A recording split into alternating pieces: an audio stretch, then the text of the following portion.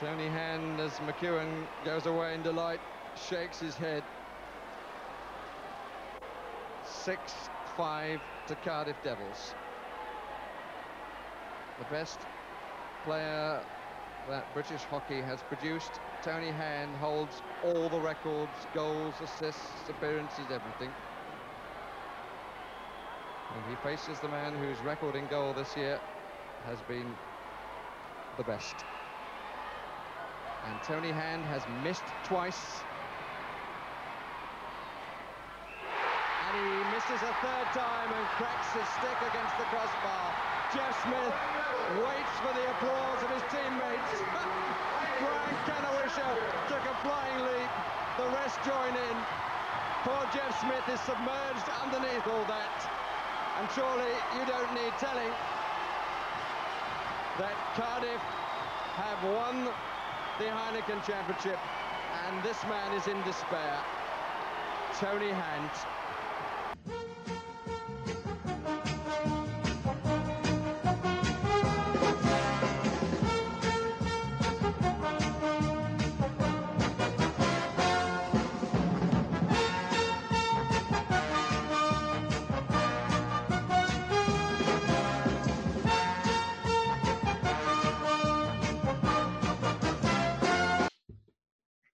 Hello there, and welcome once again to Behind the Bench with Neil Francis, the hockey podcast that delves into Devils history and tells you the true story about what went on across all of the great and good moments in Cardiff Devils lore. And today we have probably the most special episode we've ever done and maybe will ever do. It is the reunion of the 1990 Cardiff Devils playoff winning team. I'm Gareth Hewish, along with John Donovan. Hey guys, how are you? Very well, thank you, sir. And Mr. Neil Francis. Hi guys, looking forward to this one. This is, I think, when people look back at how they first got into hockey. This was a massive start of the hockey journeys in many people's lives, and it certainly was for me. So it should be really interesting to go back down memory lane for this one. Indeed it was. So hot off the heels of our Brent Walton episode, we got to planning about what we could do in upcoming episodes, and John, it was a pretty quick turnaround from idea to execution. I think I got a text from you the Thursday before we recorded on the Sunday. So give us a bit of background. This is a pretty special game in your fandom. And how did you manage to assemble the Cardiff Devils version of the Avengers in many sense? Well, I got to give a lot of credit to Ian Cooper. Gaz, as you know, I've been bugging you about doing this episode for a while, and you kindly said we could do a Wembley one. We were talking about this back around Christmas time, and getting the guys back on. And I, me not being very popular, understandably, I couldn't get any bites from anybody. Ian didn't want to go on without Stephen. Stephen was busy. John Lawless, who obviously we all love, didn't understand technology, so he didn't want to come on, and just we couldn't quite get it. We couldn't quite get it done. And then the Wednesday, as you say, we recorded on a Sunday. I think I texted you a Thursday morning. On the Wednesday night, I was basically complaining to Ian Cooper because he was asking myself and Franny to promote the raffle that's going on for the Patrick Kane shirt. And I said, Ian, if you want me to do that, how about you throw me a bone and come on the podcast? And again, Ian said, well, I'm not coming on it on my own, John. I'll come on it with Stephen. He managed to get Stephen. And then the next day he said, I've managed to get Mo as well. And then he got Dougie. And then he said, well, you know what? If these guys are coming on, I think Lawless and Shannon have to be on. And then he said to me, well, if Lawless and Shannon are on, Brian Wilkie has to be on. So in the end, we just decided to get the whole team on. And I think I didn't expect it, and we didn't plan it that way, Gaz, but it's really what I wanted, and I think you guys enjoyed it. And as I said in the roundup when we recorded the episode on Sunday, this you know, I'm a Devils fan for 30 plus years, Cardiff City fan for 30 plus years, Welsh football fan for 30 plus years. This 89-90 team, and particularly that Wembley game, still my most favourite sporting memory of all time. And not just because of those guys and the result, but I was an 8-year-old. I got to experience it with my dad. He loved it, and my 2 brothers. So there's so many emotional ties for me, all wrapped up with this team. And yeah, it was just such an honour to be able to talk to them all. Indeed, it was.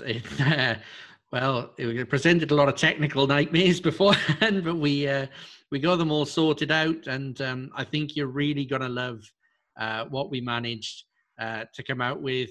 Franny, just before we shoot over to the final footage and the entire interview, where were you in this 1990 final? Well, I wasn't behind the bench, but I was behind the goal. So I was behind the goal. So I think I was 14 at the time. I had probably been playing hockey for 2 years in the juniors. I just got my dad into watching the Devils too, so he was kind of hooked as well. And Devils get to the final on the Friday, and we got tickets to go up and watch the final on the Sunday. So when we got there, we realised that our tickets were actually in the Murrayfield block. So directly behind the block where the penalty shootout was, the famous winning penalty shootout as we now know, was a Murrayfield block at ice level. And my dad and myself are the only Devils fans in there. So in the footage, when you see all the celebrating behind the goal, when Jeff makes the save on Tony Hand, you'll see a white Devils shirt, old school Devils shirt, just a logo, no sponsors, right up against the glass, and that's me. That's me behind the net. And a few years later, on the ice itself, what a a lovely first Wembley memory that is. But let's get right to it. This is the story about the 1990 playoff win, told by those who were there and who accomplished it. Is a very special episode. I hope you really enjoy it. Let's get right into it. Mr. John Donovan, please can you introduce our roster of guests for today? Yeah, thank you, guys. Guys, I'm going to try and do this in numerical order from that lineup at Wembley. So just so all the viewers know who you are, if you can just say hello. So I don't think it's a good start because we'd start with number 4, Paul Farmer. Okay. Oh, number 6, I don't think he's on either. Number 6 was Jason Stone. 2 for 2, excellent. I think we've got this guy on. Number 7, Doug McEwen. Hi, fellas. Hey, Doug. That was jolly. Number 8, Nicky Chin. 8? Bloody hell. What a terrible You were number. number 8 at Wembley, Nick. I know. Oh, I didn't know that. You were young. Is that in a hurry? Just gallery view. Just call me Fletcher. Number 9, of course, the legend that is John Lawless. Hey guys, good to be here. Hey, John, thanks for coming on. All right, this is testing my numbering now. We didn't have a 10, 11, 12, 13. Number 14, of course, let's not forget him, Brian Dixon. Hey. Toast to Brian that. Number 15, Jeff Smith. Jeff, you with us? Okay, I think he was with us. He'll come back. Archie, number 16, you there? Archie Nelson? Blanche, how we doing? Hey, Archie. 17, 18, number 19, the captain, Steve Moria. Mo, you there? Hello there. Can you hear me? Can hear you, Mo. I hear you. Because I can't see anybody. The best I've seen you look, Mo. So going on, guys, I think at number 20, we had Jason Wood. Woody, I don't think we can see you, but we can hear you. 27, mate. Did you wear 27? Oh, ruined the whole show now. Let's just everyone go. Everyone go. Start again. 27, Jason Wood. There we go. 29, Robbie Morris. Hey. Yo.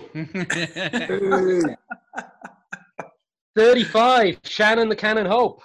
Yo, yo, Hey. Hey, Number 44, John Bernacle. in the house. Hey, John. Johnny. Where's the rest of them? Number 55, Stephen Cooper. Who? Always. Top lad, top lad. Number 66, Ian Cooper. Brilliant. Ian, you organised the thing, you won. Where are you? He's there. Okay, he's gone somewhere. He'll be back. And last, but by no means least, number 77, Brian Wilkie. Hola, from Portugal. Hi, Brian. Oh. And of course, not forgetting Coach of the Year that year and the bench coach. I think he's joining us from Ecuador, Brian Kanawisha. What a roster of guests we have. And just like to start by saying that this podcast is being sponsored and brought to us by the Ice Hockey Players Benevolent Fund. And Mr. Ian Cooper, can you just give us a little bit of overview of what that organization does and how anyone can help? Basically, it's the only UK-wide charity for players and officials who are in financial difficulty. So we've been raising money since, I think, 96. To that end, we've helped a dozen or so players over the years, and there's a panel of trustees. I'm one of them. John Donovan's another. Stuart Roberts, Rene Ross, and one or two others. Oh, Farms is with us. And Woody. Yeah, so I've been a trustee on that for many years, and we'll talk a little bit about that later as well. Ian, before we go on, you've got the, I think, the shirt behind you. Do you want to talk about the raffle that's going on? Yeah, there's Chicago Blackhawks 88 Patrick Kane signed shirt, which we're raffling at the moment on raffle.com. You'll find it all on social media. So yeah, it's £1 a ticket for the raffle. See what money we can raise. All right. So, John, we're going to be led by you, Mr. John Donovan, for many of the questions, as you're a fountain of knowledge of all of this era. So I believe we're kicking off with some Aviemore questions.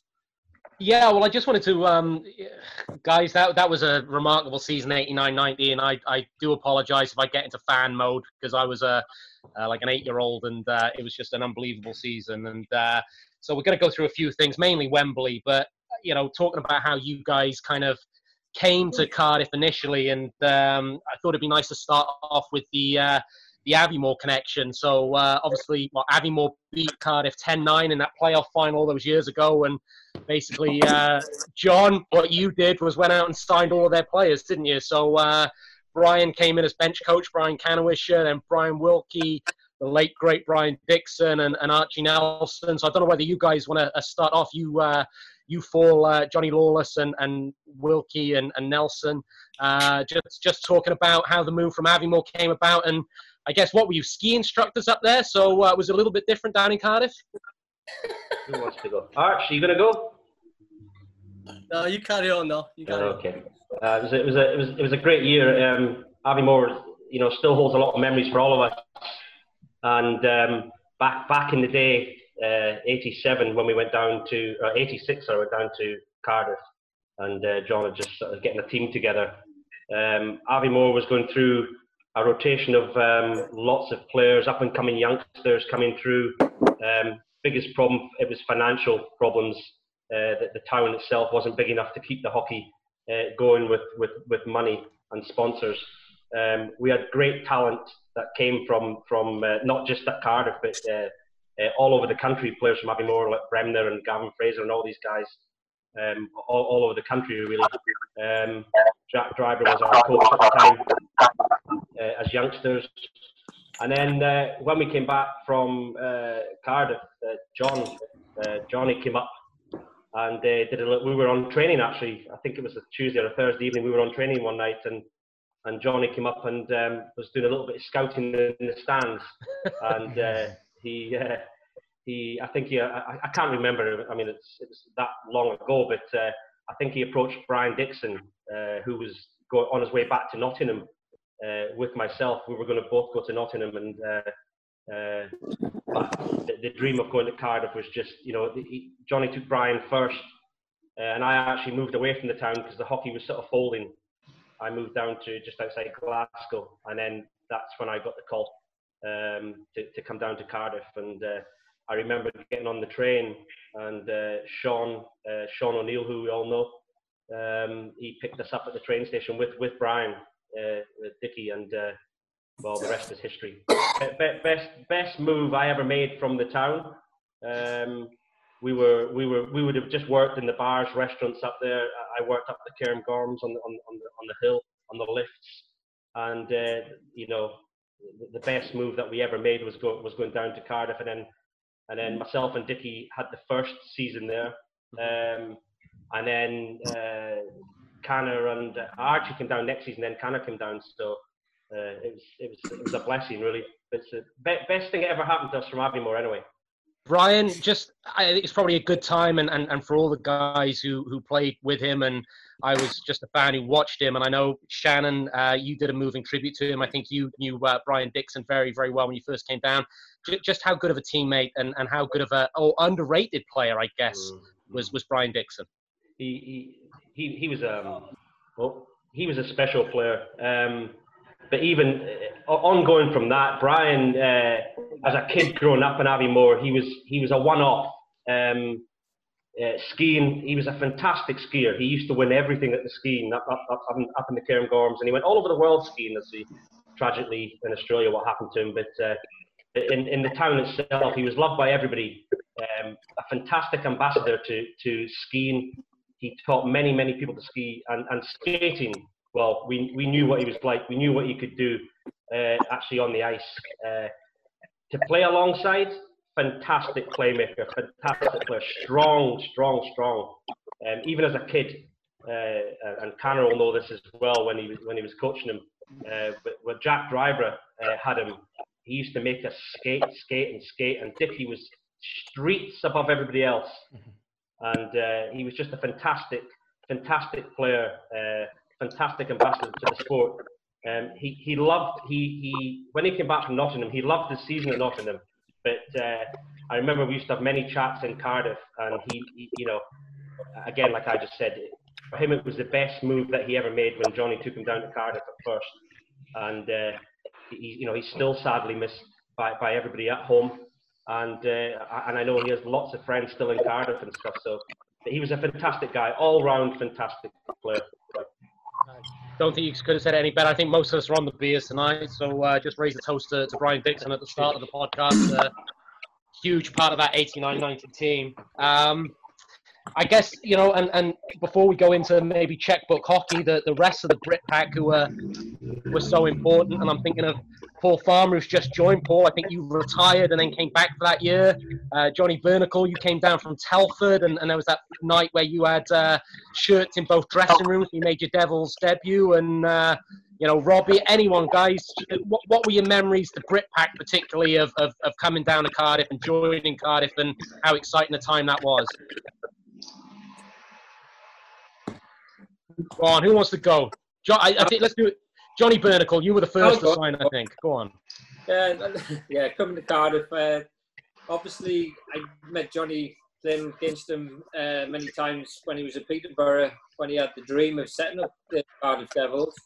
Obviously, went to Peterborough for trials and everything. Got an opportunity to join the first season, which I turned down, and went to Telford. Played with my good mother there, Jeff Smith.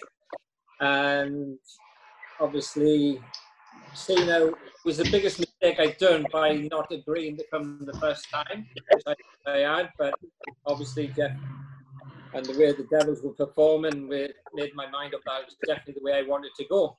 Coming to Cardiff was a bit of a strange one, in the fact that I was playing for Telford, and it was during the off-season, like Christmas period, where Johnny agreed, yeah, we'll sign you, which was fine. And then when I went down, done a couple of training sessions, our first game was against Telford away. At the time, Mr. Chuck Taylor wouldn't release me, and at the time, the first game away was Telford. So when we went there, walking the Telford ice rink, and yeah, you said it right, I had a shirt in the Devils dressing room, which I was so excited to put on. Plus, I had one in the Telford dressing room. I think most of us all remember what happened in that game. Finish it. Is that the walk-off My game, Bernie? disappointment and a few of the other players. Yeah. That game didn't get finished, but no, that was my first game for Cardiff, and one of the ones that will stay in my memory forever. Obviously, playing with a bunch of guys I got to play with over the next few seasons, which is absolutely fantastic. Just about playing the game and winning games and losing games. It was off ice. It was all the things we done off the ice together, and some of the stories we could all tell, like Canawisher with Lee working at Greg Bergen's house, and Tim Stedman falling in the pool with. There we go. But no, and then playing like training. Training was hard, but we used to have some good laps in training where we'd have obviously the North v South training session and rounds bought in Kiwis and then again afterwards sometimes, which obviously I think things have changed a lot since then, but I would never change the time I played hockey and everything else, and definitely would never change the plays I played. The memories will be there forever. I think it is. Thank you to Johnny Lawless, and thank you to all the Devils fans for such a fantastic I had in Cardiff. Absolutely. So quickly running through the guys. Robbie, you were Oxford? Were you? Do I remember correctly? Were you Oxford and Bristol before you came in, or? Yeah, no, I was with the Solihull Barons for a year, and then that kind of didn't. Well, it was okay, but it was just traveling up there a couple of times a week. I had to take a bus once I got to the train station, and it was hard work. I enjoyed playing there, but it was hard work. And then after that, I went to Oxford.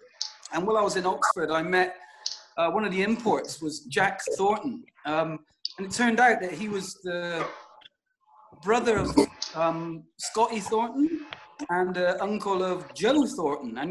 And we became quite good friends. And he said, come on out to Canada, next season. So I scraped all the money together and went out to London, Ontario.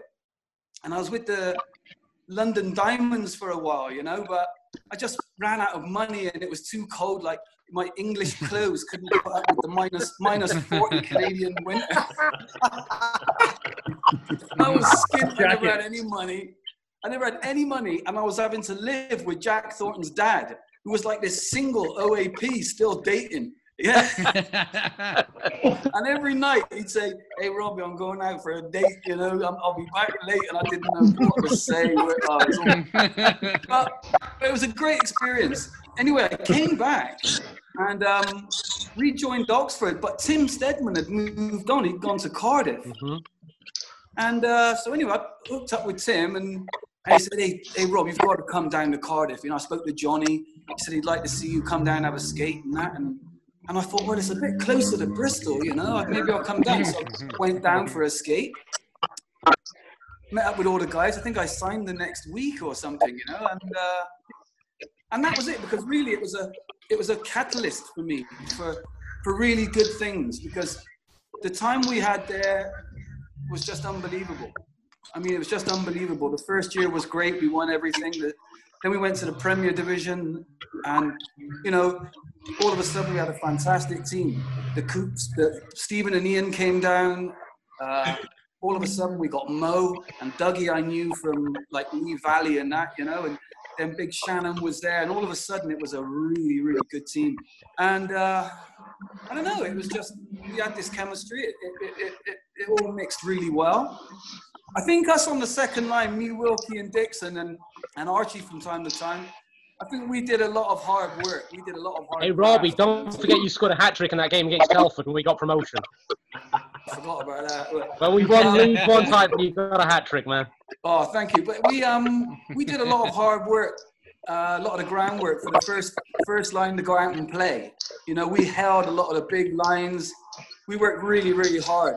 Me, Wilkie and Dixon, but it was just fantastic to come off and then watch those guys go out and do the business. I mean, Steve, Mario, I can't remember a better import, Dougie was just like poetry in motion, and then Big Shannon had a fantastic personality on the ice. And, with Stephen and Ian, you'd struggle to find a better first five, Guys, I know, sorry, Robbie, to cut you off, because I know we can talk for like 6 hours on this, and Gaz has already warned me I can't. So I just want to go around the rest of the Brits quickly before we get to the Coops and Steve Murray coming down, and Woody, Paul Farmer, Nicky Chin, jumping in. You guys, whatever. What was it like, Chinny? Obviously, you came through the ranks. Woody, you came in mid-season when Chris Newton left, and Paul, if I remember correctly, you retired, and then I think it was Stevie Murray recommended to John Lawless you come out of retirement. He played against you in a challenge game or something. What was the rest of the Britpacks journey to get to Cardiff? Go ahead, Dave. Who wants to go first? I'll go if you want. Go on, Woody. Well, I was in Canada at the time, and I was playing in Peterborough the year before, and I came back and didn't have anywhere to play, and I got a hold of Wheeze, and I was like, can I come and train with you guys? And I'd already played with Chris Newton the year before in Peterborough, so I kind of knew what he was all about. I trained with Cardiff for a little while, and Wheeze ended up signing me, and nobody knew what Chris was all about. Chris didn't know. You like the odd bevy, right? Didn't he invent the goal sit when he slammed on top of the crossbars? Didn't he invent that? Yeah. Yeah. He had his little cooler on top of the net, didn't he? Strange cat. Yeah. So I mean, I didn't get to play too much, but I learned a lot from Jeff, as I did when I was a kid at Stratton. He was kind of my mentor there as well, and he mentored me in Cardiff, and put me on to good things. And had a great year, great bunch of guys. Couldn't ask for anything better. Would love to do it all over again. I'm too fucking old now. By the way, guys, Jeff, I'm not forgetting you, but I think you might come up in the Wembley final. So we're going to talk Jeff. But Jeff, you obviously came down from Telford. Johnny Lawless talked you into coming down from Telford as well. Yeah, he sold me the dream.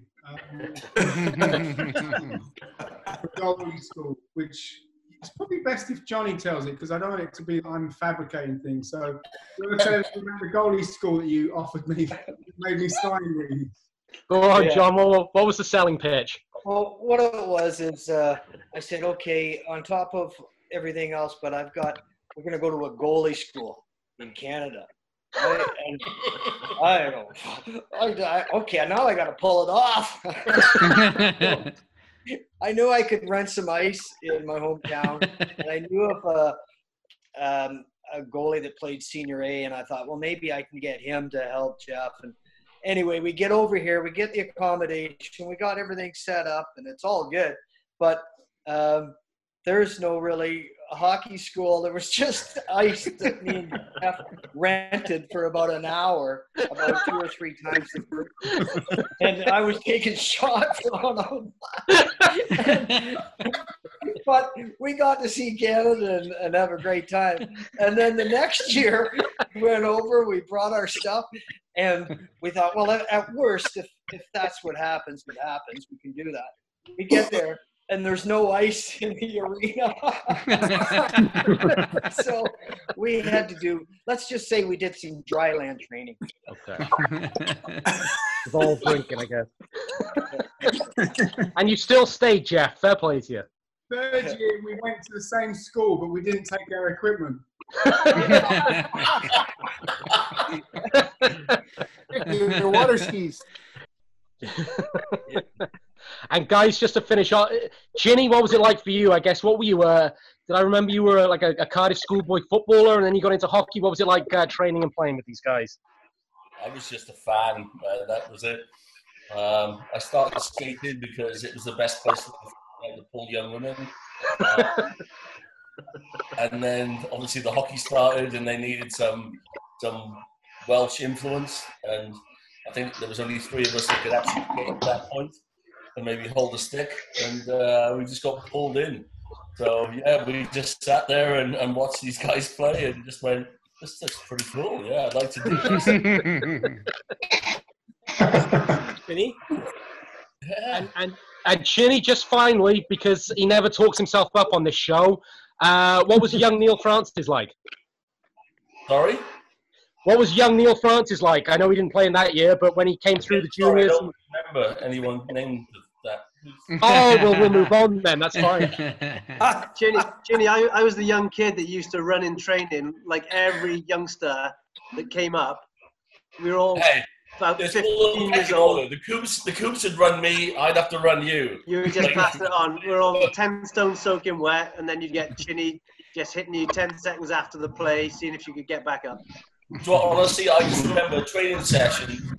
Obviously, when I played, were pretty much scrimmage a lot of the time, but they were harder than any game that we ever played in. So, yeah, the scrimmages were more intense than any game that you'd see on the ice. People would have paid to see what's that. It was more intense. More fights, more hits, more anything. It was a tough learning curve, but it worked out well. Okay. So, Johnny Lawless, talk me through then the invention of checkbook hockey and probably the biggest move leading up to, the Devils going into the Premier. I know we had to play a season in First Division, though. You went shopping, Perry Olivier left, and, you replaced him with some pretty good players. So what was it like that summer you brought in Steve Maurier and the Cooper brothers? Well, obviously it was a great opportunity. We had a good ownership, and they saw the bottom line, right? And I kind of sold them all the time. Winning sells. Winning gets you, sellouts. So we did the budget and said, well, okay, how much can we spend here? And then obviously had some scouting trips. And I can remember going out and seeing Mo. I could see him in the stats in the Premier Division. And I think I went up and saw him in Solihull. And he was playing with Perlini. And Perlini got like 9 goals and 2 assists. And Mo had 2 goals and 10 assists, right? And I kind of looked at Mo and I said, as good as Fred Perlini was, I said, Mo's a better hockey player. His vision is unbelievable. I want this guy. And so obviously the Coopers, they were the best British players at the time. The combination, obviously there was Tony Hand, but the combination of the Cooper brothers on the power play, because there was only 3 imports, and they made the power play and any 5-on-5 situation us stronger. So it was a pleasure to go up and talk to these guys and tell them what we're trying to do in Cardiff, and be having that opportunity, because I'm sure a lot of other clubs would have liked to have done it, but we were able to do that in Cardiff. So let's start with Mo, and then we'll move on to Ian and Stephen. We've already heard Mo about Jeff Smith saying about Johnny Lawless's sales techniques. Mo, how were you sold on Cardiff? Yeah, I was playing Fife, and it was just past Christmas time, January, February, and Johnny started to call me. I didn't really know anything about Cardiff or the Cardiff Devils. And he continued to call me. Yes, initially I said I'd be interested when the season's over, but I think he called me every single week, like a Tuesday, weeks. And finally I met him in Solihull, as he had mentioned. And it was funny because I had a friend come up. He was staying with me in Fife. And I said to him, hey, you want to go down and see another place called Cardiff? They want me to go play the next year. It's a good chance for you to see Wales, and I can get to see Cardiff as well. And so at that point, it wasn't really a definite that I wanted to go to Cardiff, but more of a fun little trip possibly. I went down. I love the city. John's a fantastic guy. Someone I trusted. You got that trust with someone. I really trusted John, and I saw what he wanted to do, and I believed everything he wanted to do, and it kind of all sort of fell in from there. And I think before the season had finished at Fife, I'd made up my mind that I wanted to go to Cardiff. Okay, and we're very thankful to have you.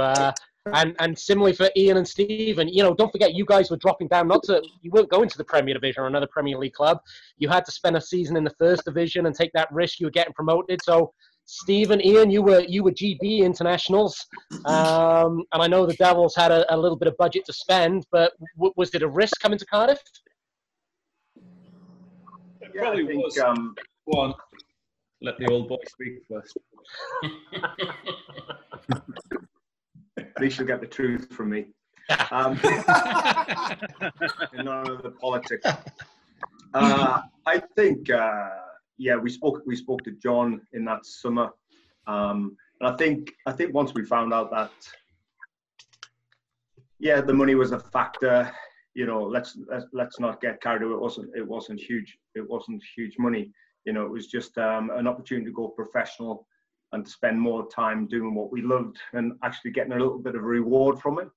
But also, I think what sort of consolidated our move, I think, was the roster. So we saw who was on the team. It was a huge risk to drop from what would be top flight into the first division, and then but it was a calculated risk. We knew we had some great players to play with, and I think again we spoke about Steve Murray on several occasions, John, didn't we, during that period of decision making? And you know, I think knowing that Doug and Shannon and Steve were on the roster, that just helped make our decision a little bit easier. And then again, you know, we obviously followed that league all the way through. We knew the good players in the league, and John seemed to have rounded up the majority of them. So it was a bit of a no-brainer. Yeah, there was a risk, but it certainly paid off.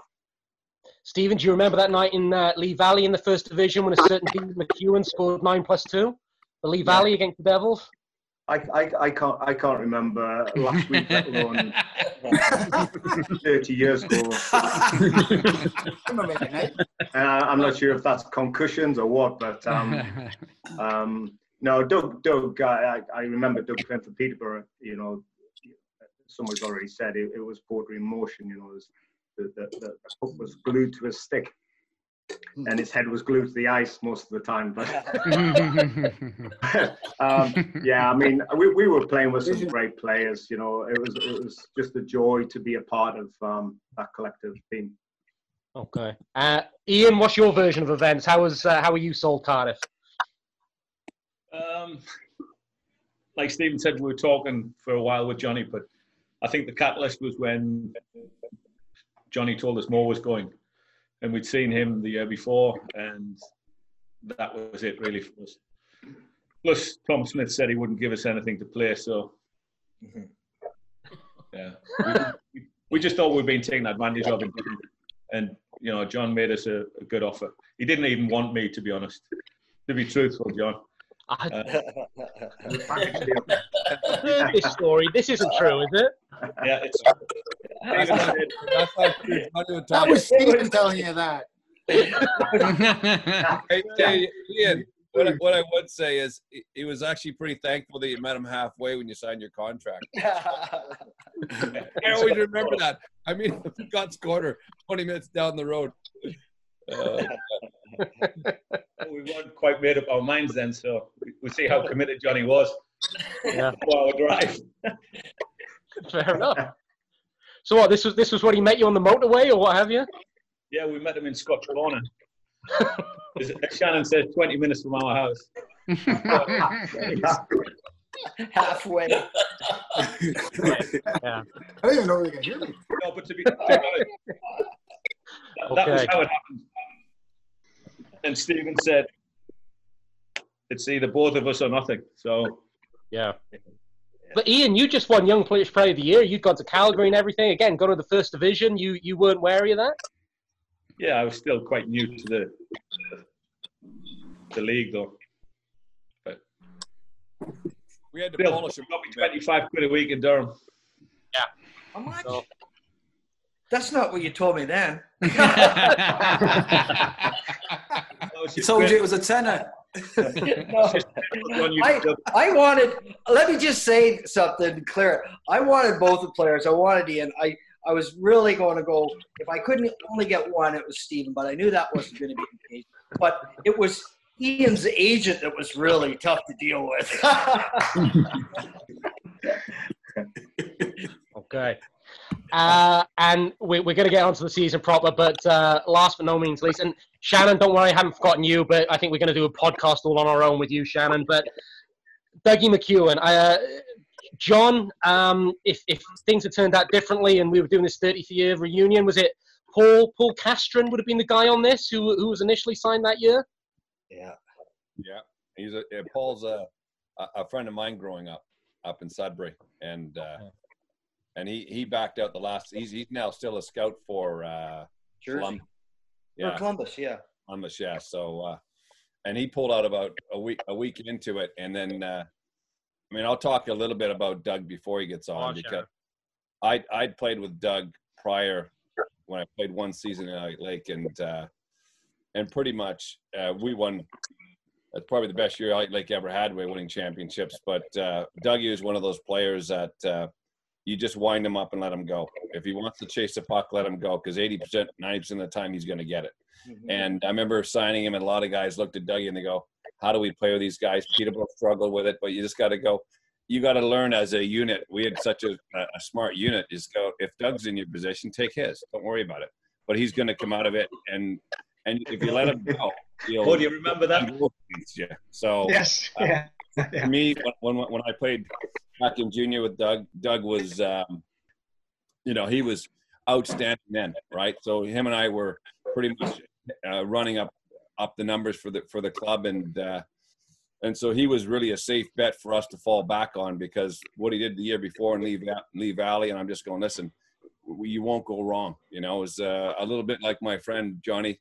And Johnny would respect this, because we signed a guy in Peterborough called Al Jutras back in the day. It was Cannawisher that was unsure. I said, listen, this guy, you won't see him on the ice, but I'll make sure we set him up. And I think he scored 105 goals in 20 games or something stupid, right? So they would sort of respect what like Johnny would take on board. He wouldn't do it all himself. He'd listen to Steve. He'd listen to the Coops. And everyone would have an input on building a team. It wasn't just him.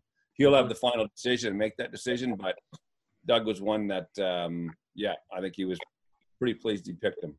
I think we all were. And Doug, I might be completely wrong in this. Were you going back to Peterborough and then they let you down, and then the call came from Cardiff? Is that how it worked? Yeah, that's how it. Can you hear me? Yeah. Yeah, we can hear you. Yeah, okay, yeah, that's how it kind of went. I was released by Peterborough after they got promotion, and then they approached me. I was working for one of the owners in a construction building, and he said, we're going to sign you this year, and you're going to play in the Premier League with the Pirates. So I spent the whole summer getting in shape, running, and doing what you got to do and stuff. And week before I went on the ice, and I don't know if anybody remembers that coach, John Griffiths. Mm-hmm. Remember him? Coach? Yep. Yeah. He just came from Holland. Didn't we hire him a couple of seasons afterwards? Well, he came and watched one practice. He watched one practice, and he called me over and said, we're going to have to release you. And I said, what? I couldn't believe it. He said, I've got to release you. And that was on a Tuesday, I think. And then everything happened in Cardiff. I didn't know what was going on in Cardiff, but I guess the Champion's in-laws knew about it in Cardiff. So they quickly told Shannon, Doug McEwen's been released in Peterborough. And Johnny just got let down by Paul Castron. So it was like a phone call Wednesday. I went down Thursday to practice and signed a deal there. Like all of a sudden just kind of fit in. Johnny's, well, we got a guy, we're going to use him, and here we go. So Dougie, just on that, and I know we'll move on in a sec, but I want to get your take.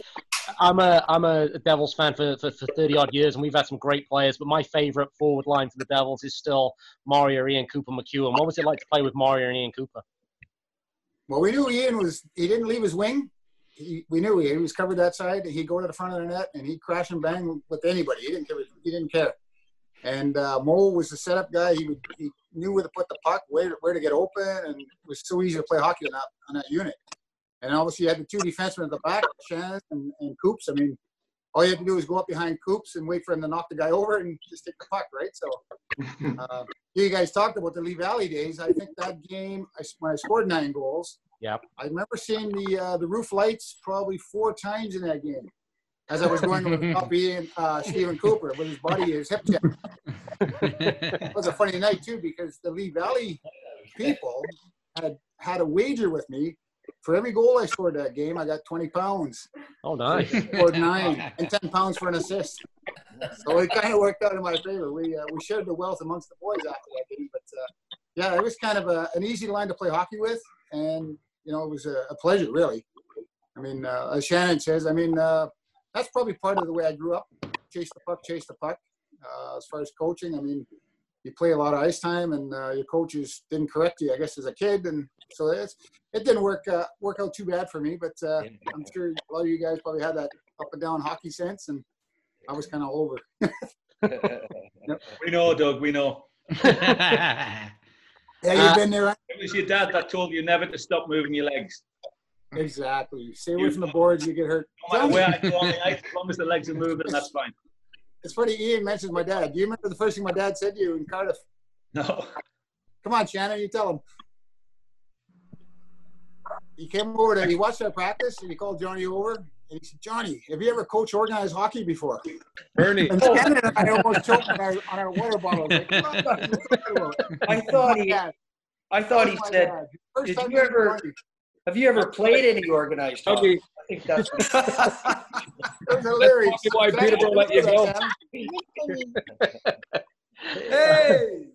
Okay, and last but by no means least, before we quickly talk about the league season, but then obviously moving on to Wembley, but Brian Canowish, I want to get your views on this because you were coach of the year that year, and I mean this in the nicest possible way. Sometimes it gets forgotten what you did for the team. What was it like to be on the bench and coach these guys? Oh, God. Like everybody's been saying, this whole team from Nicky Chin being new and Jason Stoney and that, all the way to the top, everybody was so easy to work with. Everybody contributed. Everybody was their best friends. You do everything for everybody on, off the ice. Just it was like Johnny said. Everything just sinks in, and you didn't have to. Everybody knew their job. Everybody knew this. Everybody did that. So disciplined. Just an unbelievable group of people to work with for like 3 years. I got to play. Yeah, they were fantastic times. So, guys, we want to move on to Wembley, but let's not forget you won the league title that year, only the 4th year in existence. You won it against Peterborough when the old friend Chris Newton stepped away from the goal and let Mo score the 14th goal, if you guys remember that. So this is a little bit of a free-for-all. I don't know whether you guys have got any big memories from that season and winning the league. I know I was speaking to Ian last night about the first trip back up to Durham when I think Johnny and Ian got thrown out of the game. Ian, did you fight with Rick Brabant that night? I can remember, and there's a few other things as well. So what are your memories, guys, from the league season? Oh, hey, hold on. Let me tell you about that Newton. That was the best shit ever. Peterborough came and they took off their helmets and they all had bandanas on that night, right? In the anthem. And then we went on, and I can't remember who I was talking to in the bench.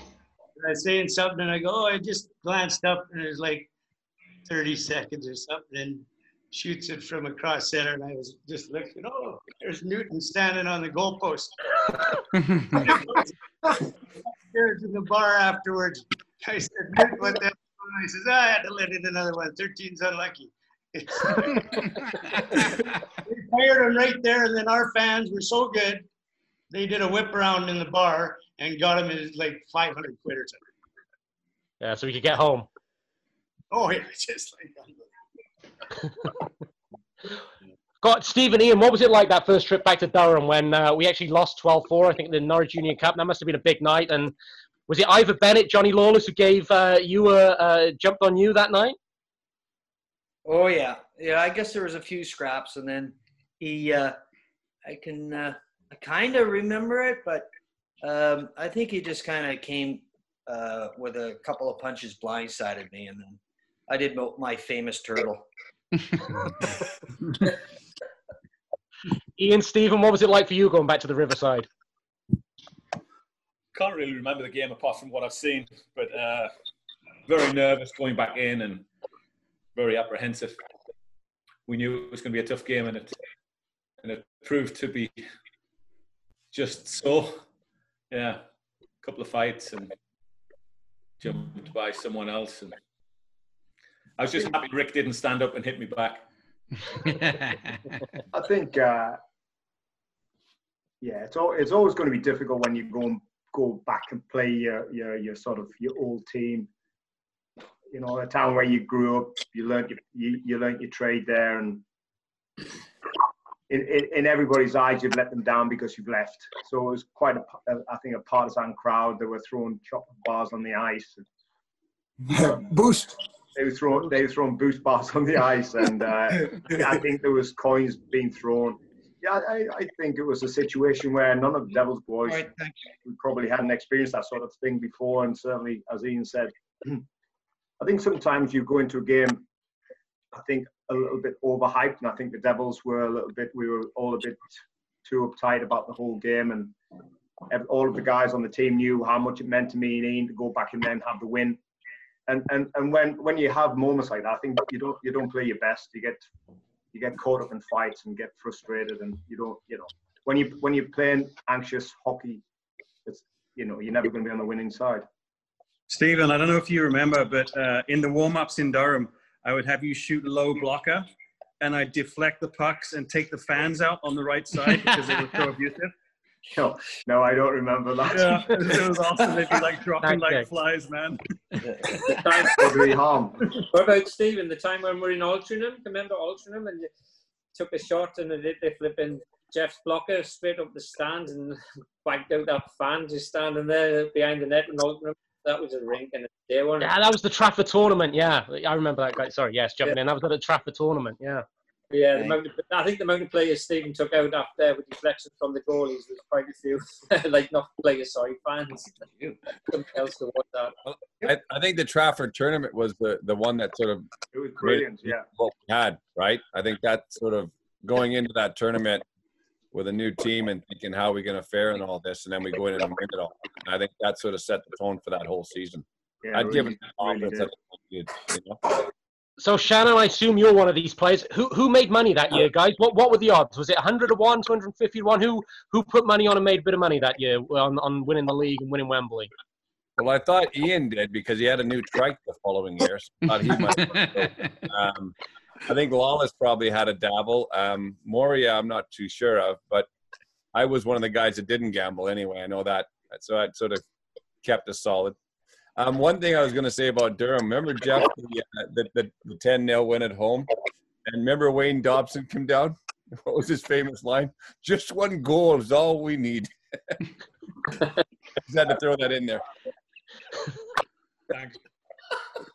Oh, it was a special night. And, yeah, you won the league. And Mo, I don't know whether you're still on. I don't know whether you even like talking about this, so we can edit this out. But for some reason, we're a Celtic team. We go and play in the Scottish Cup just before the playoffs start, and you have a run-in with friendly old Grant Slater.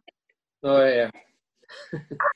Yeah, I don't remember too much about that. The only thing I remember about that was I saw some Fife fans beforehand, and for some strange reason, they're trying to tell me not to play because Grant Slater is going to get me out of the game. And you hear this kind of stuff all the time, and you don't really, take any notice of it, but it just seemed odd. A bunch of Fife supporters were saying this to me that Grant Slater is going to try and take me out. And by my own fault, I think I was skating backwards in the offensive end, and then suddenly there's a stick in the back of my back or neck or something. So after that, I don't remember.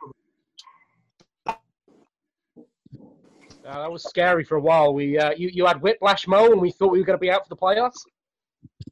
Yeah, I didn't really know how long I'd be out. It was obviously very disappointing because it was close to the playoff time, but I think I only missed a week, maybe two.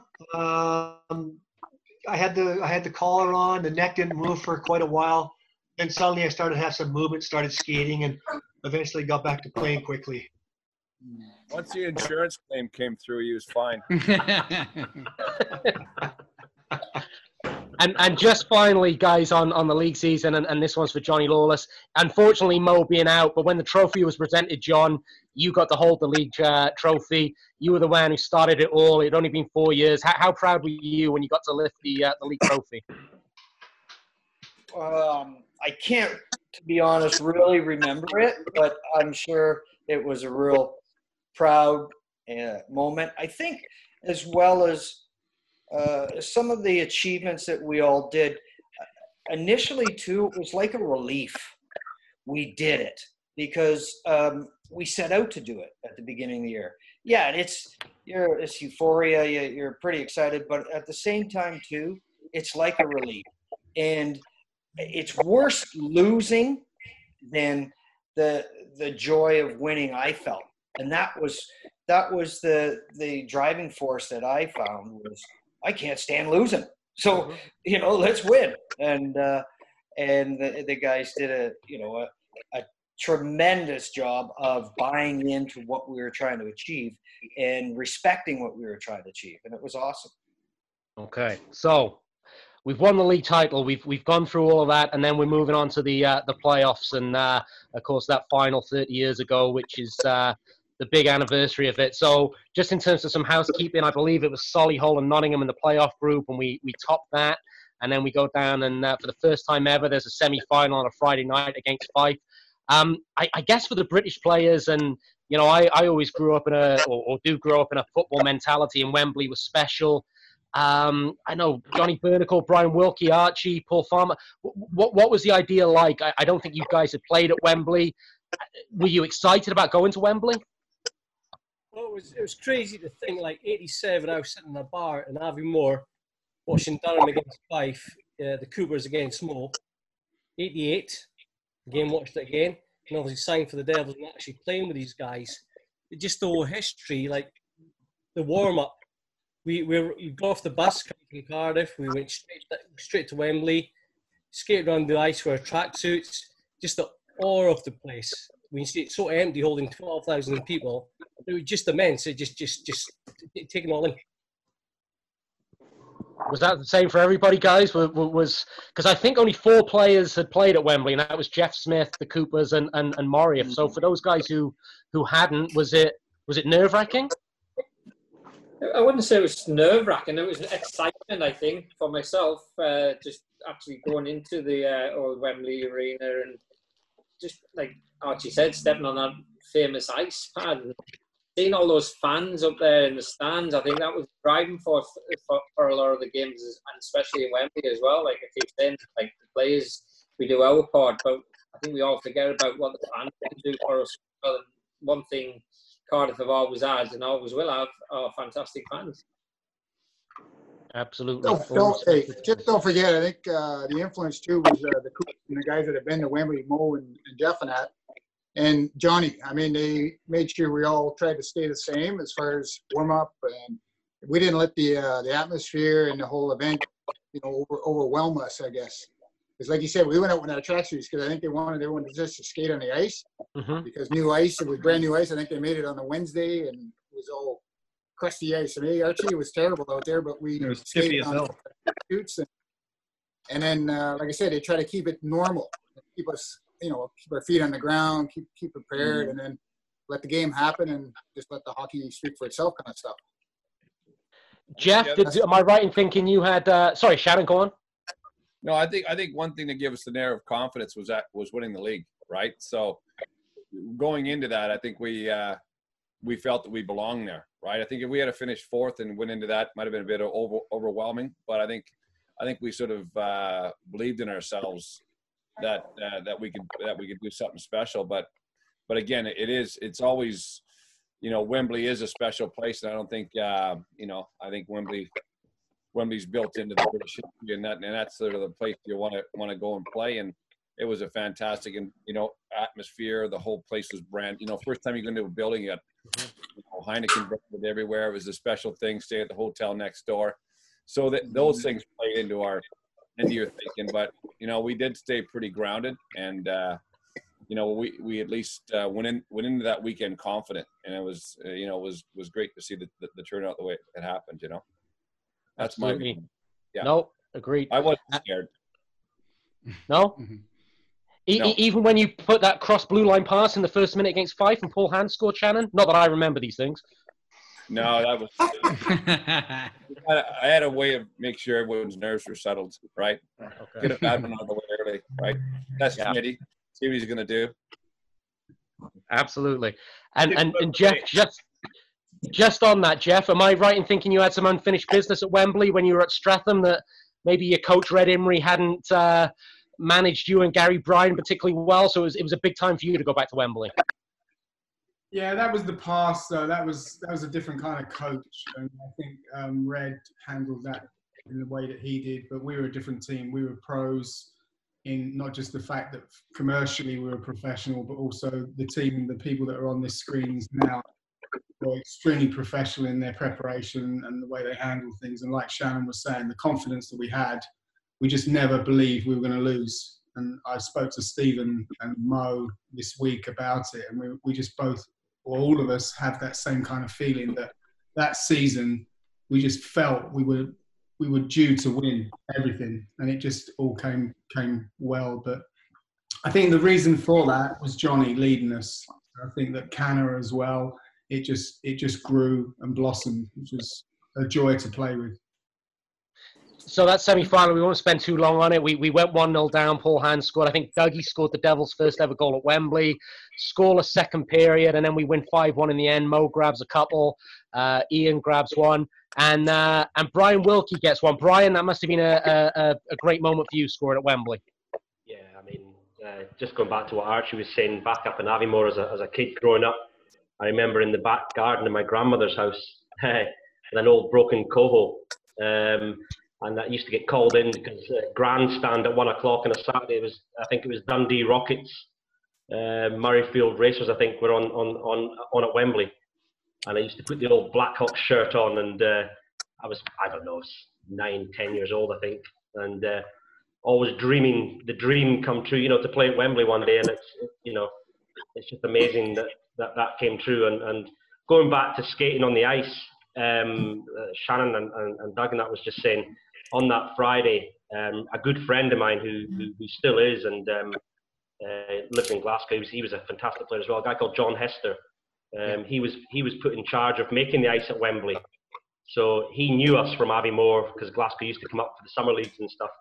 And I remember John saying to me at Wembley, when we're skating around with the tracksuits on at the end, he was with the Zambonis and stuff, and he said something like, "Don't worry, Wilkie, we've made the ice nice and fast for you." But it was very brittle. I remember it being like very tinny, it was weird to skate on. But just that flash came back to me, just skating on the ice that day. But yeah, it was a dream that'll never go away, Guys, we win the semi-final 5-1. It's on a Friday night. How strict is Mr. Lawless? Do you stay in the hotel all day Saturday, or you're out having a few drinks in the hospitality tent? I was in early. I don't know about the rest of them. Well, in the hospitality tent early. Didn't open till 1. Yeah. I think we were all pretty professional guys. Like we knew it was at stake, and I think everyone took it pretty. We didn't have to really bust anyone's balls or go after anyone, or Johnny didn't have to overpolice, or Kenner didn't have to overpolice, because he knew that we took our job serious, right? We were there to win, and if you're gonna have a couple beers, have a couple beers, whatever. I was in bed by 10 o'clock. There you go. And I think Ruth and Jason rolled in at about 5:30. Nice. That's how you do Wembley. Girls pulled all night.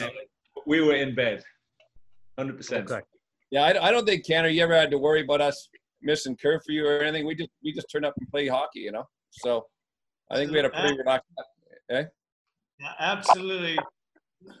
We never worried one iota about that. But if we won something, then we sure do how to party. Yeah. Which is good. That's my final question. How big was the celebration? But Wembley was our format. We used to play every week for beer. Okay. Heineken sponsored winner. And swimming. It felt like a training session. Franny told us on another podcast, guys, I don't know whether this is true, there was like hamburgers in the dressing room and kegs of Heineken on tap. Is that true, or is that just Franny and Chinny and Stoney enjoying that? There it is. Yeah, I was saying to the guys that everyone thinks that Wembley, because it's the big arena, Wembley burgers, there would be the big fancy dressing room, but it wasn't, was it? It was built for concerts. So I think the teams were even split across 2 changing rooms, and they were tiny. By the time you had all the kit bags on the floor, there was no room to move. It wasn't fancy by any means, but they had, you had a keg of Heineken in there, and the best thing ever is after the game when they came in and delivered those burger and chips. So if you remember that as well. There we go. Let's not forget, rest in peace, we had Heather, who was the best physio out there. Yes. Right? Absolutely. Absolutely. There was a lot of off-ice staff who aren't on, and Owen Jenkins as well. I think Pat Ashman was there. So I guess all those guys contributed to what was a fantastic year, a fantastic team. OJ the Juice, and I think the boys mentioned something earlier, Sean O'Neill. Sean O'Neill's the first guy I met when I arrived there as well. And Sean was a huge part in helping. He got Kern Oil involved, which got the money involved into this thing. So, you know, there's some guys around the scene that really played a big role in building this club, you know. Okay, I better put a plug in there for Heather and OJ. No, and rightfully so. They were a big part of it. So moving on to that final, because it is, you know, we saw the BBC clips this week, and for any Devils fans of a vintage age, that probably, it is for me the biggest and best moment in Cardiff Devils history, that final against Murrayfield. I guess it was right that we were playing the team that finished second and had won the Autumn Cup, so it was almost like the rubber match for who was the best team in the country. John, Ryan Canowich, did you guys, I know, with Tony Hand, did you guys ever go into a match with any special thoughts about Tony Hand? I know Murrayfield were deep anyway, but obviously he was the iconic guy. Did you fear Tony Hand? No, he's just, I mean, he's the greatest British player to play the game, but we know how to play the game. He just another player to us. You got to watch him, you know. They got to watch Mo. They got to watch everybody. Webster. I think most people feared his mother. Yeah, that's true. Home, when we left, that was Murrayfield, she used to sit behind the bench. Yeah. Shout and scream. Winnie the Witch, isn't it? Yeah. Don't take a penalty. It was crazy. Yeah. So, were there nerves that day? You know, it's the final, or you know, Leo Koopmans was coach of Murrayfield. He was his last game. He wanted to win.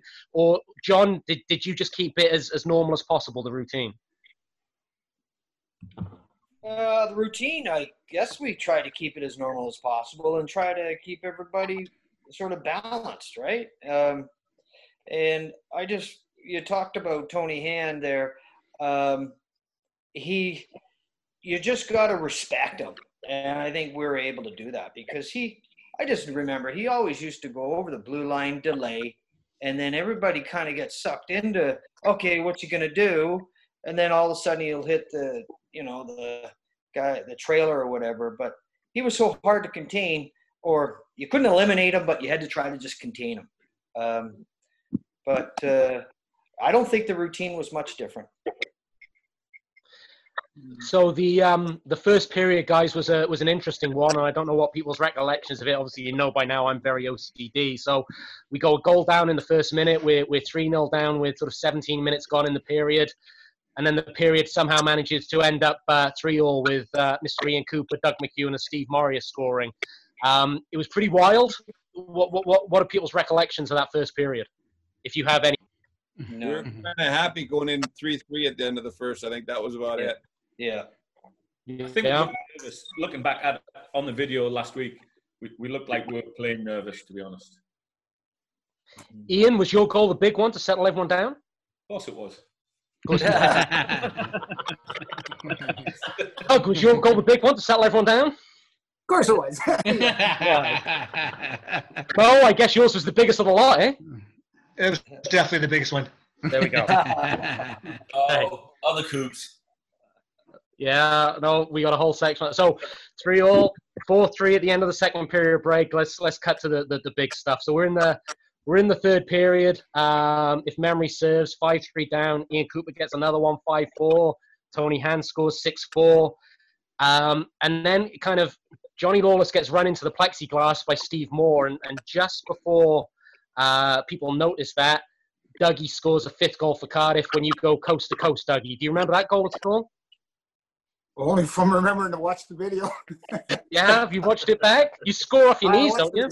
He's got like 3,000 coast-to-coast goals, so how's he going to remember that one? Yeah. Watch that video, and knowing what we know today, how we won that game was just, I don't know how. It's like we're down 3-0. And when, you know, most hockey games, you're down that much, you're going to be out of it. Then we're down 6-3, and we came back. We just came back. We just never quit. I think we had the belief, like you said, Tanner said, we believed in our ability, and we just kept pushing and pushing, coming back. I mean, all the way, right to the end. And I think that's Steve, the difference. I think that's what set us apart all the way through the league. What set us apart was even when we were down and sometimes buried, we'd never give up. As John said, it hurt so much to lose. We had to win. And I think with most teams being 3-0 down, 6-3 down in a game, that teams would have dropped their heads and the game would have been over. But the Devils we were different. That's the way we trained on the ice.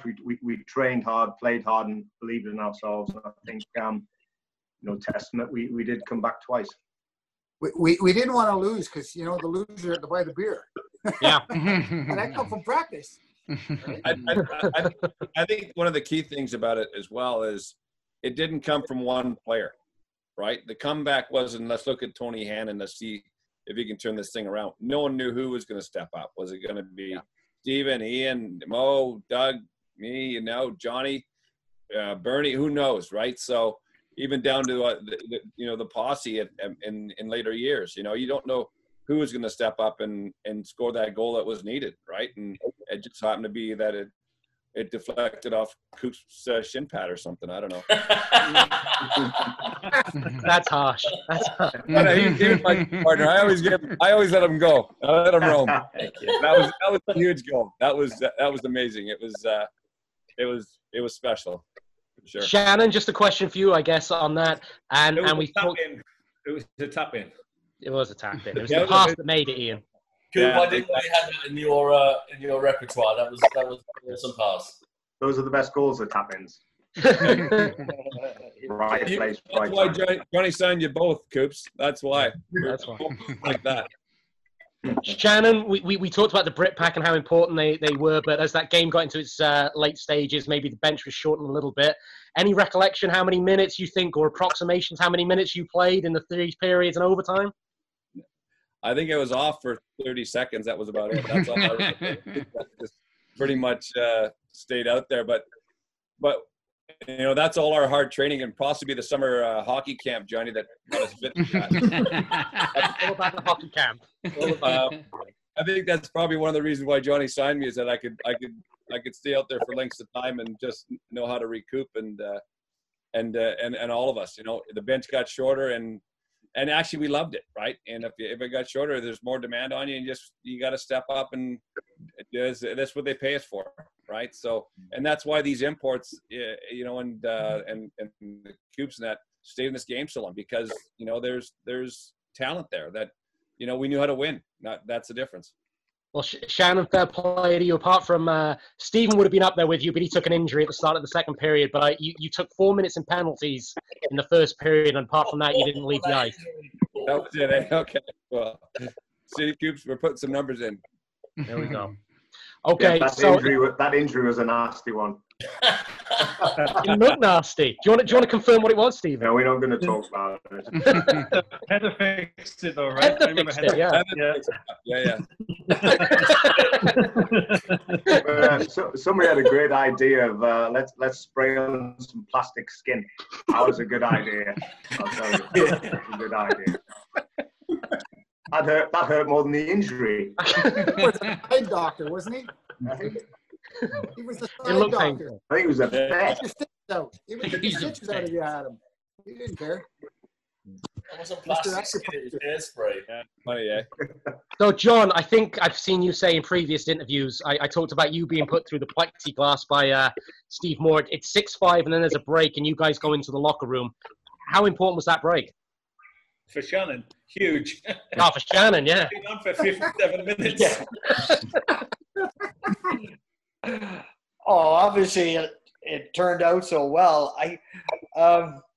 I can't really remember anything what was said then. Right? Yeah, pretty much. We knew the situation we're in. There wasn't much time left, and we needed a goal.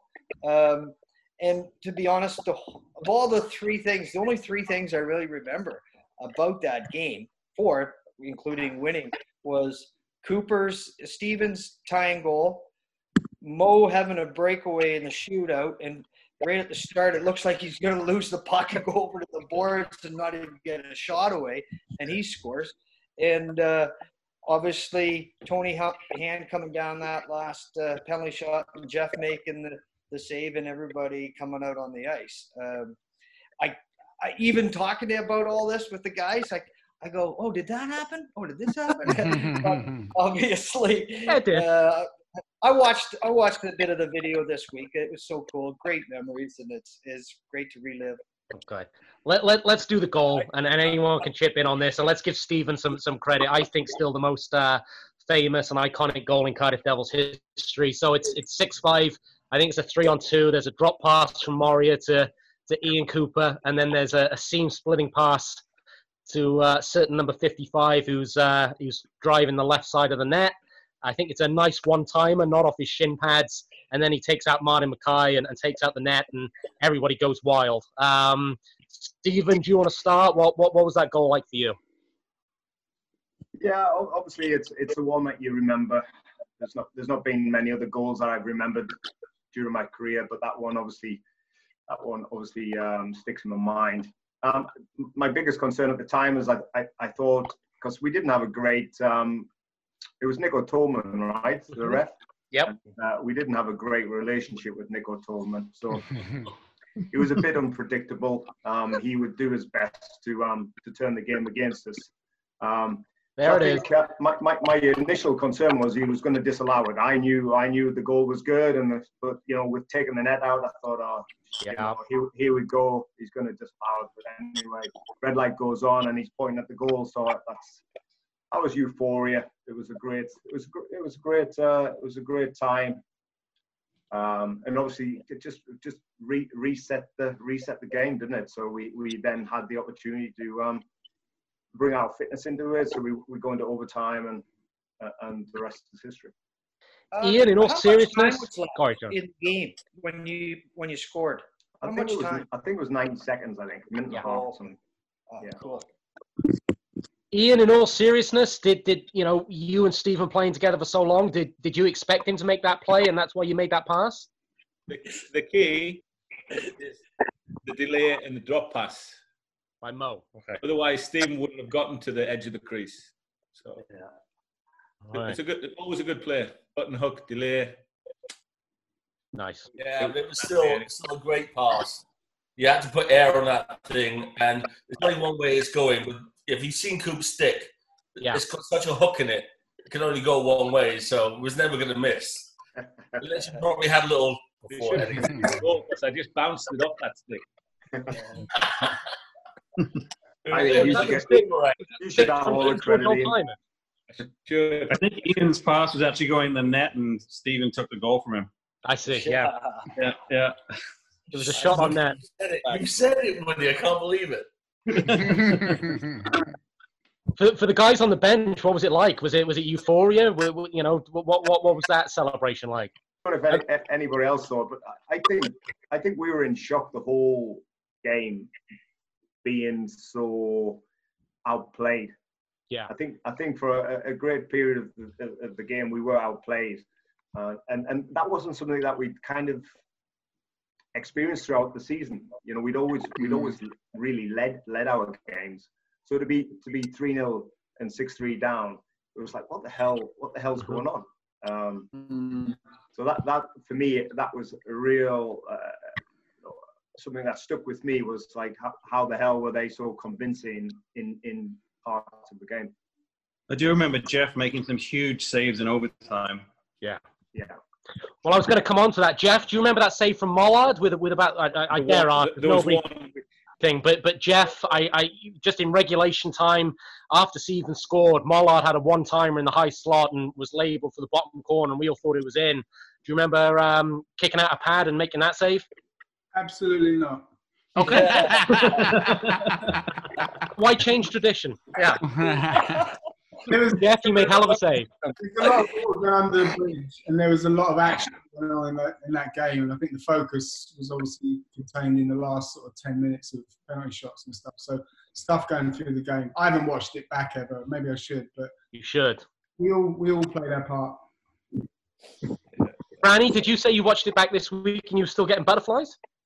Yeah, I was actually at the game. I watched the final from behind the goal where the shootout was, which was a Murrayfield block. And me and my dad were the only Devils fans in there. I was 14, had a white Devil shirt in there, and you can see me in the celebrations. But I mean, I'm like the same as you.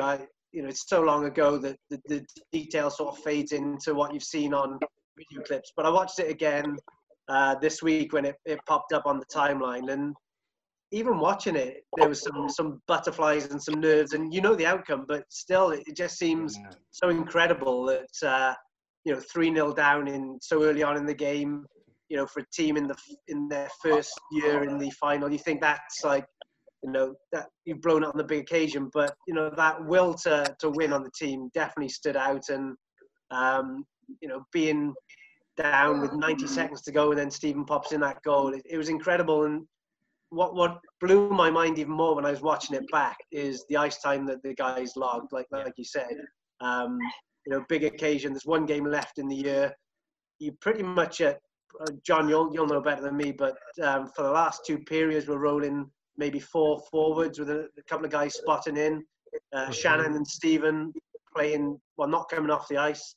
And it was still good quality hockey. It was high pace, end to end, and I rewatched back OT today, actually. You're talking about with Mollard going down, and if I'm right, John, we were talking earlier, he'd won the semi-final in the last minute or so. And he went through Davy Graham's legs.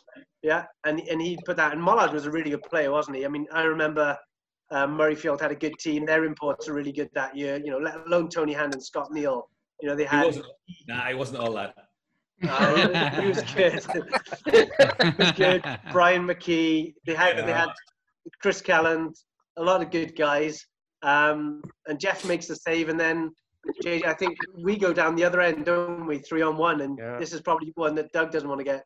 Let's bring it up for Dougie. Does Doug? Do you remember the 3-on-1 with? I know you're going to say no, but do you remember the 3-on-1 with about a minute left in overtime? No. There was a time when Doug used to remember every single point that he scored and every bus trip that he'd been on. I remember being on the bus with you, and you'd say, "Yeah, this is my 902nd bus trip," and you knew them all from junior. Were they having a few beers or what? Yeah, probably. Yeah, you probably were made it up, but I brought it. That's the problem. Hey. So but yeah, there was when you watch it back, Jeff makes a big save on Mollard, then it comes back down the other end. I think it's Wheeze, Mo, and Doug. Yeah. Mm-hmm. And it comes to Doug on the back door, and just flashes wide, and that's the last chance of overtime, isn't it? So you could have saved us a shootout, Doug. Good, Doug. Drama. The whole season was drama.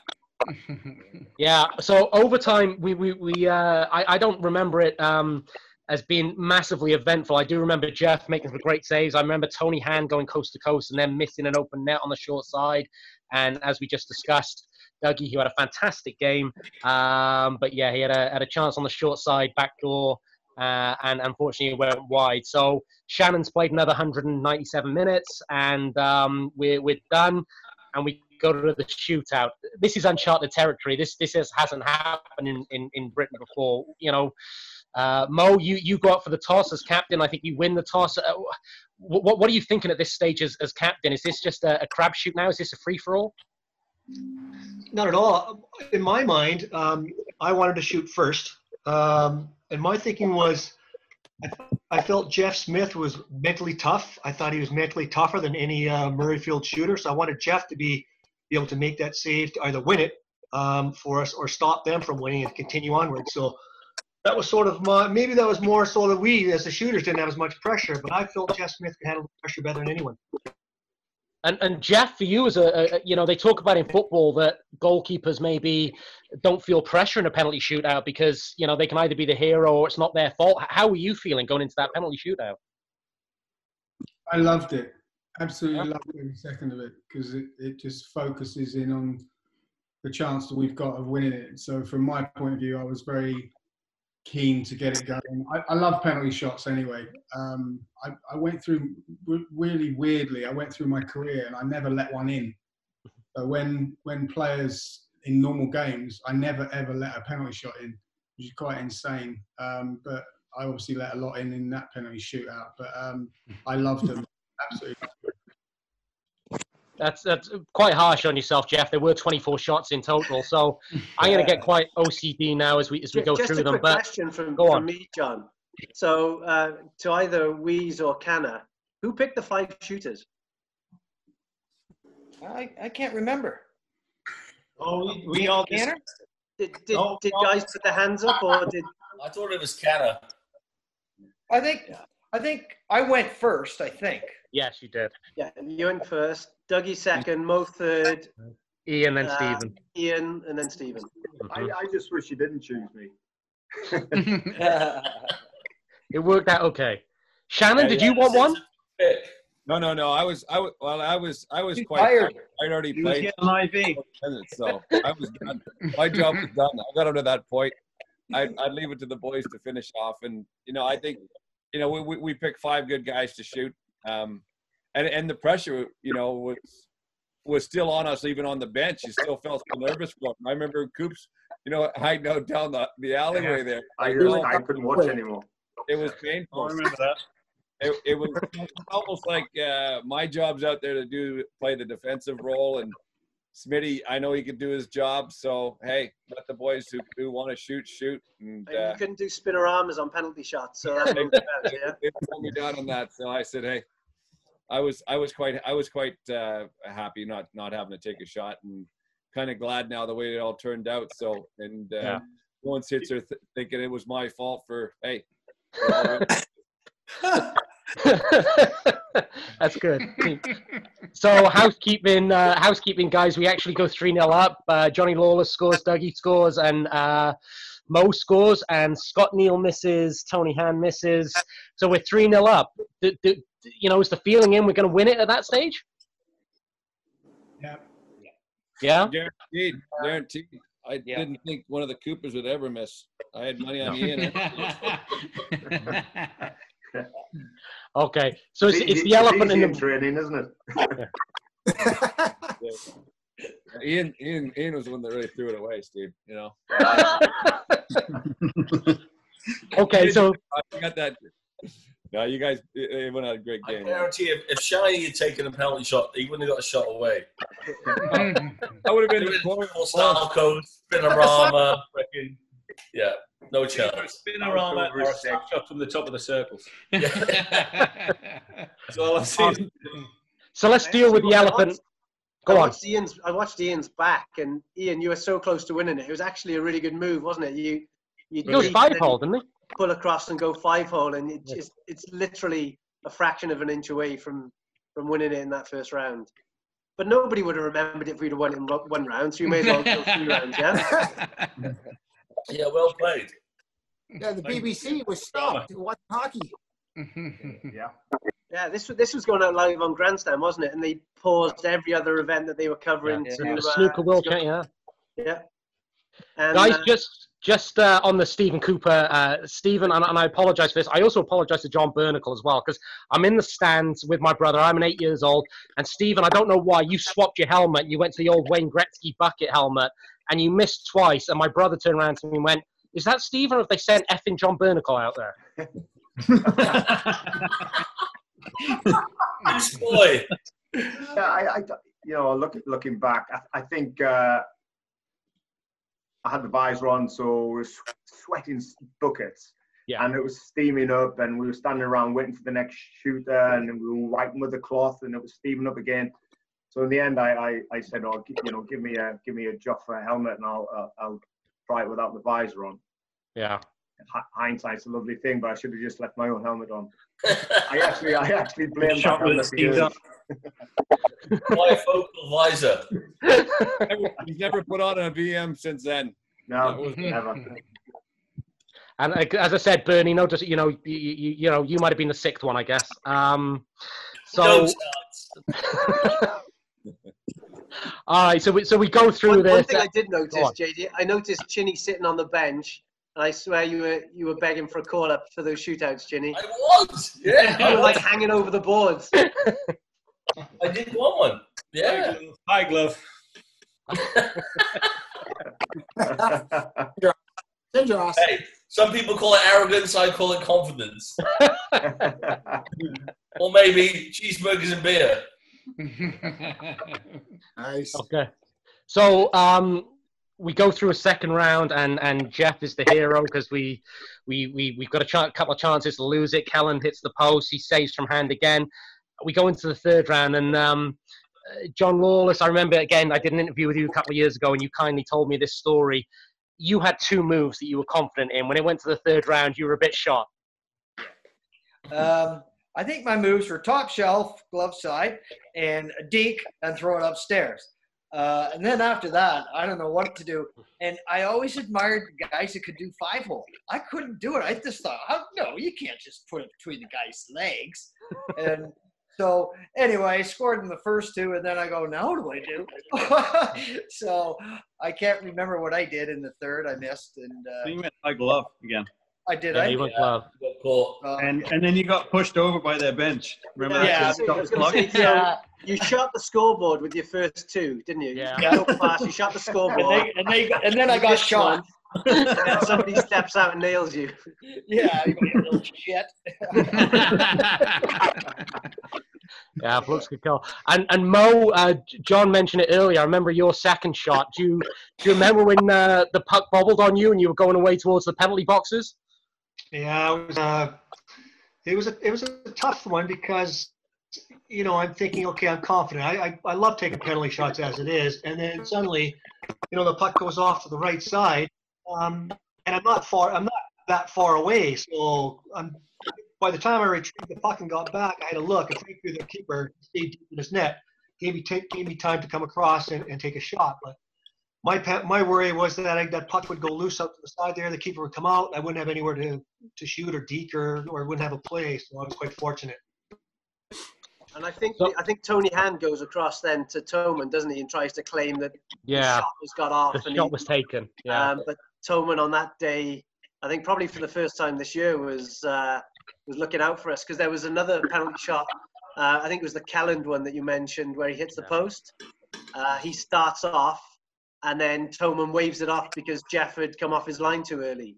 Yeah. And Kelland's going nuts on that. So I think that might have played in his mind again. So Jeff, was that deliberate or was that just a little bit over keen? Over keen, definitely. Well, I'd say it was deliberate. It was gamesmanship. The move of Mo's though was just sublime. That move of Mo's we talked about was just amazing. I watched that. I think I'm right in saying that Mo was the only one not to miss a penalty shot that night. He was. Yeah, he was. Why you said he was pretty good at penalty shots. Like Mo, did you have a shot in mind before you lost the puck and then changed? Or? Usually I don't really have what I want to do. I think, but what's I the think goal? back in the keeper stayed a little bit further back the net, so I tended to shoot more rather than try and go around a keeper. They give you, right, Mo? Yeah, exactly. What the keepers give you. I always remember that piece of advice off Mo was, if they're out far, shoot low. If they're in tight, shoot high. There we go. I'll steal that for commentary. So, guys, before we go on and win it, and Stephen, I don't want to dwell on it, but there is a very famous shot when you miss your second penalty shot and then you go down the tunnel and you're crouching down and it looks like you're throwing up and what have you. How did you feel when that second shot was saved and you can't watch anymore? Well, yeah, I mean, listen, the emotions are off the scale. You know, we wanted the win so badly. You've got a couple of chances to win the game for the team, for the club, for the fans, and you royally screw it up. And you know what happens, as I said in practice, penalty shots are a piece of cake, and then you're out on the big screen, and I froze, I guess, and it didn't do very well at all. So I took myself off the ice and found a quiet spot just to compose, because, you know, was there going to be another penalty shot, you know, but I seriously, I couldn't watch another shot being taken. It was tough in the stands. So we go into the third round. John, you miss, you get tripped over. Thankfully, Scott Neal, Jeff, forces him out wide, and Scott Neal misses. Dougie, you're up again. You've scored one, you've missed one. but you score a beautiful penalty shot to put the pressure on them. Do you remember much about that? No, it's kind of like what Mo says. You got to read and react what's going on in front of you. The goalie's in, he's out, he's, you know, and I think just trying to do something was just avoid the bad ice. Like that's where Mo nearly lost the puck there a little bit. And so you just got to make sure and then just do what you got to do. I think went on the bench and I was, you could see in the replays and stuff, I was just happy I scored and, you know, put the pressure back on them. That was basically great shot, Dougie, right across pad height. The famous fake slap shot, wasn't it? Dougie's fake slap. He never moved though. Marty never. The goalie never moved. Crap. He tried it again. Yeah, and shoot it. I mean, that was it. He was far enough back in his net, and I was fortunate to put one in. So, and then basically just put the pressure on them, and then Jeff come up with the goods. That was the idea, really. One thing I did notice when that was lighter that day. A couple of years later on, that was he that saved that. Yeah, 95 against Mackay against Sheffield. One thing I did notice when you look back at the video, just before Doug, you take your third round shot. So the last shot that we take, Jeff comes up to you on the red line and says something. Do you remember that at all? Yeah, I do. Do you remember that, Jeffrey? I don't remember it, but do you remember it, Doug? Not really. No. Tell me about it. I said to go low. Go low. Go low. You sure it was, right? Yeah, you shot low. Low glove. Low glove. Nice. Okay, so Jeff, it goes back to you, and it's Tony Hand's third shot. And anyone who watched the video back, Barry Davis, the famous commentator, has the line that Tony Hand has missed twice. He comes down on you. Tony Hand was never a great breakaway guy. Did you know? How did you read and react against Tony Hand? I think it was all automatic pilot by that stage. He was just kind of just getting the groove to do it. You've done it so many times in training and stuff, and there's no way you can say that you plan. You just got to do what comes naturally, and that's exactly what happened, really. So Tony, he doesn't try and make a move on you. He just kind of you're a stand-up netminder, Jeff, aren't you? And he didn't make a move, and he just kind of fired into your body, fired into the pads. Yeah, I think probably what I did was just went back with him, cutting his ankle down. He didn't really have anywhere to go. That wasn't skill on my part. That was just I went with him and he dug himself into a spot really, so he had nowhere to go. I think he did the same thing with his earlier shot, just shot into my body, which Tony has no moves. He's never been on breakaways. Never been on breakaways. Scott deal to that fact. If we know that, it'll be a lot easier. So, Jeff, you're the hero. The helmet comes off. One question I've always wanted to ask, and I know you guys are exhausted by this stage. Brian Kanawisha, how do you get there first? Well, I'll tell you why. Just because what we were saying right here, it's weird. It's very eerie that all this stuff is happening, right? And then when Becker scored, I'm standing on the boards there, and I said, "Oh, Tony Hand's gonna miss. Everything comes in threes." The wife, Scottish, she says, "Everything comes in threes." I said, "He's missed twice. Tony Hand's going to miss. Smitty's going to shut him down, and I'm going to be the first one there." I knew it was going to happen because the whole way it went. I've seen the happy Kelly. Everything, but it all went just strangely and fell in place. It was just a great time, like unbelievable. No, that's staying in. I'll tell you what I did after the game. Go on. Oh, we were so excited. It's one of those where you get drunk, I think, within like a beer and a half because your adrenaline is just pumping through the roof, right? So boom, get that wicked playoff beard fucking shaved off right away. I'm going out there. I was going to steal the Heineken flag from the rafters. Yeah. The clock was on the ice already. Nobody was there. The fans were gone. I said, "I'm stealing the net then for the boys." Yeah. So cut the net out of the goal, like the basketball players. Yeah. And I remember that. So buzzed, I had a little X-Acto blade, and I cut the first part of the net, and the blade broke in half. And I started to saw away on the net. And the security guy comes up and goes, "What are you doing?" And I'm going, "I'm taking the net. What does it look like, man?" Little half a piece of blade couldn't cut my finger.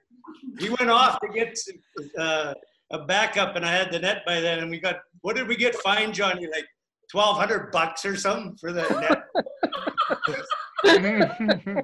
Crazy. But we all got a piece of the net. It was awesome. Worth every penny. So, Guy, and ask the obvious, stupid, cliche question. I suppose I'm looking at, again, you, John, but anyone else.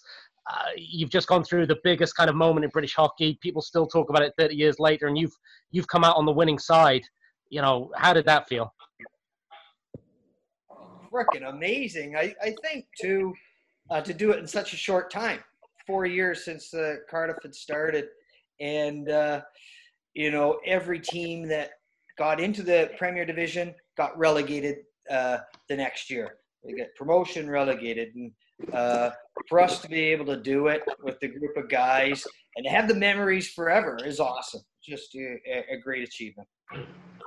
And Mo, you got to lift the trophy. You did your best to break it, if I remember, and you dropped the top of it. And it was a weird one at Wembley as well because of grandstand. The Murrayfield had to stay on the ice, but you must have been exhausted. But to lift that trophy in front of the Devils fans was that was a pretty cool moment. Yeah, he doesn't have soft hands at all. He's a liar. Absolutely fantastic. I mean, it was the greatest year probably of my career. It was the greatest game, or the most memorable game I've ever been involved with. And I think at the end of the game, it was just pure exhaustion, pure elation, and so much excitement and relief, and just the team we had, phenomenal bunch of guys. And I know a lot of the guys have touched on it about how we were destined to win that year. I truly believe that. I always thought that we were always going to win everything. That's just the mentality that we had. And finally, I suppose there's a question to round this up. What were the celebrations like? I remember a lot of hair in all the sinks in the dressing room. Oh, playoff beard. Yeah. We're all drunk. Yeah. Brandon remembers the burgers. I can just remember that year spurred me on to, that's what I want to do. I want to be a pro hockey player. Yeah. What's the fan with number 8 on my jersey? Iconic, that number 8, Chinny. I was 1 year old, and I remember we had a lot of drinks. Yeah. I didn't vomit all the way back to our home rink. That was a bigger achievement. Shannon, you won't remember this at all. And again, this is me OCD. Do you remember the late Bob Humphreys being in the dressing room, and he was asking some interviews, and he asked you, Shannon, where was your heart during the penalty shootout? And you, in your best Cardiff accent, and I can't do a Cardiff accent, you said, somewhere down my arse, I think. Yes, I remember that. I remember that. Well, we rested. Bob Humphreys was great, and I just remember as well when I said every time, who'd we win it for, right? And initially when I played in Peterborough, I didn't even know with Johnny before that, and you'd say Wales, being North American, we're pretty ignorant to the rest of the world. Where the hell's Wales? You think it's in freaking New Zealand or something like that. So then having to play for Wales and then figuring out and finding, you understand all the passion that comes with the Welsh, and it just sort of meant so much. For me, it's like, hey, we did it for Wales. It was great. So I remember saying that line, and every time we won something, which was freaking, a dozen other times, Bob would always come up here. Who'd win it for Shiny? We did it for Wales, Bob. But and again, with this team, but everything about it, I think our position being in Wales made it that much more special because we got recognized. Whereas if we were another English team that, we wouldn't have got that much out of it, right? So we've been able to ride a great, a great ride, and it's lasted freaking, we're 30 years deep now, but, Johnny and the way I think we set the tone for Cardiff to be winners, and I think it's, it's carried through. Cardiff always want to win, and they're still doing it today, so it's great. Good job for Johnny to go down from Peterborough, start this thing, Louise. Without you, this is your little baby, and you've done a great job, mate, and you pulled together a good bunch of guys. And I think, when you talk about how much time you put in on the ice, but you just do that, That's how we played. Yeah, Shannon, John, you don't get away from it that easily. I think we're doing separate podcasts on you if you'll honor us with time. So there's a lot of stories to come from you guys. I mean, one thing that this last week has just shown is how many people still hold the best memories from 30 years ago, and I bet you can't believe it. It's 30 years has gone by since that day. Like I said, I was a 14-year-old in the stands at that time, and watching. Everybody still knows the commentary, don't they, from Barry Davis? Yeah. It seemed to be the curse of Barry Davis, because every time he bigged a player up, they'd go on and miss the shot. But everyone remembers those lines, and just the impact that all you guys had on, I mean, definitely Cardiff hockey, but British hockey. It was on grandstand. Everyone talked about it. Everybody watched it.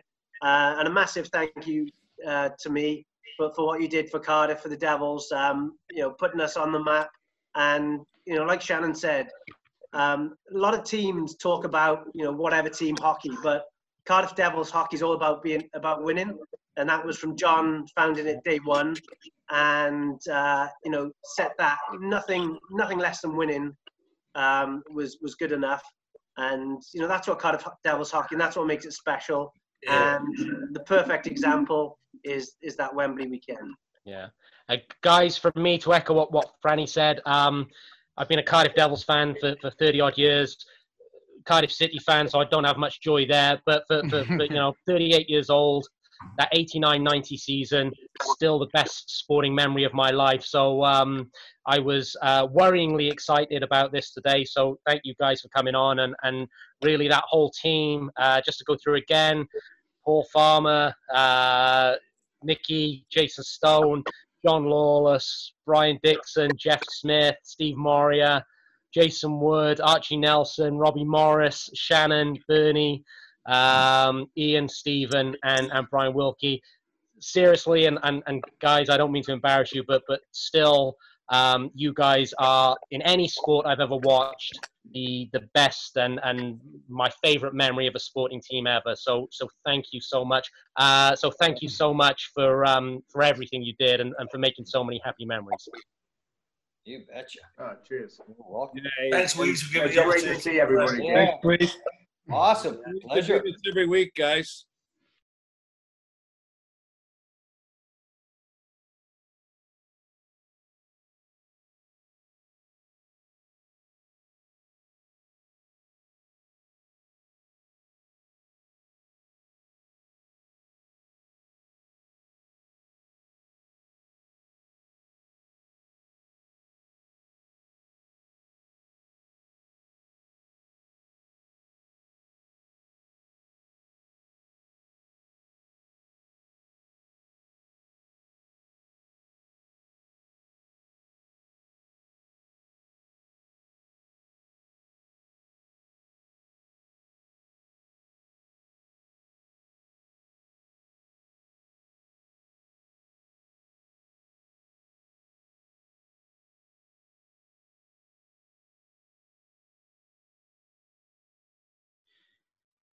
So there it was, the story of the 1990 playoff winning Cardiff Devils team, told by the men who lifted the trophy and who lived through one of the most iconic moments in Cardiff Devils history, and really left this mark on sport in general in the UK, the way that it, postponed the major snooker world championships. And it's something that I think the eyes of a sporting nation were on at the time, and we were so fortunate to have the majority of the team come on and relive that with us. It's a chance I don't think we will have again really in the future. So guys, over to you for your thoughts. John, I sense that was 30 years in the making for you.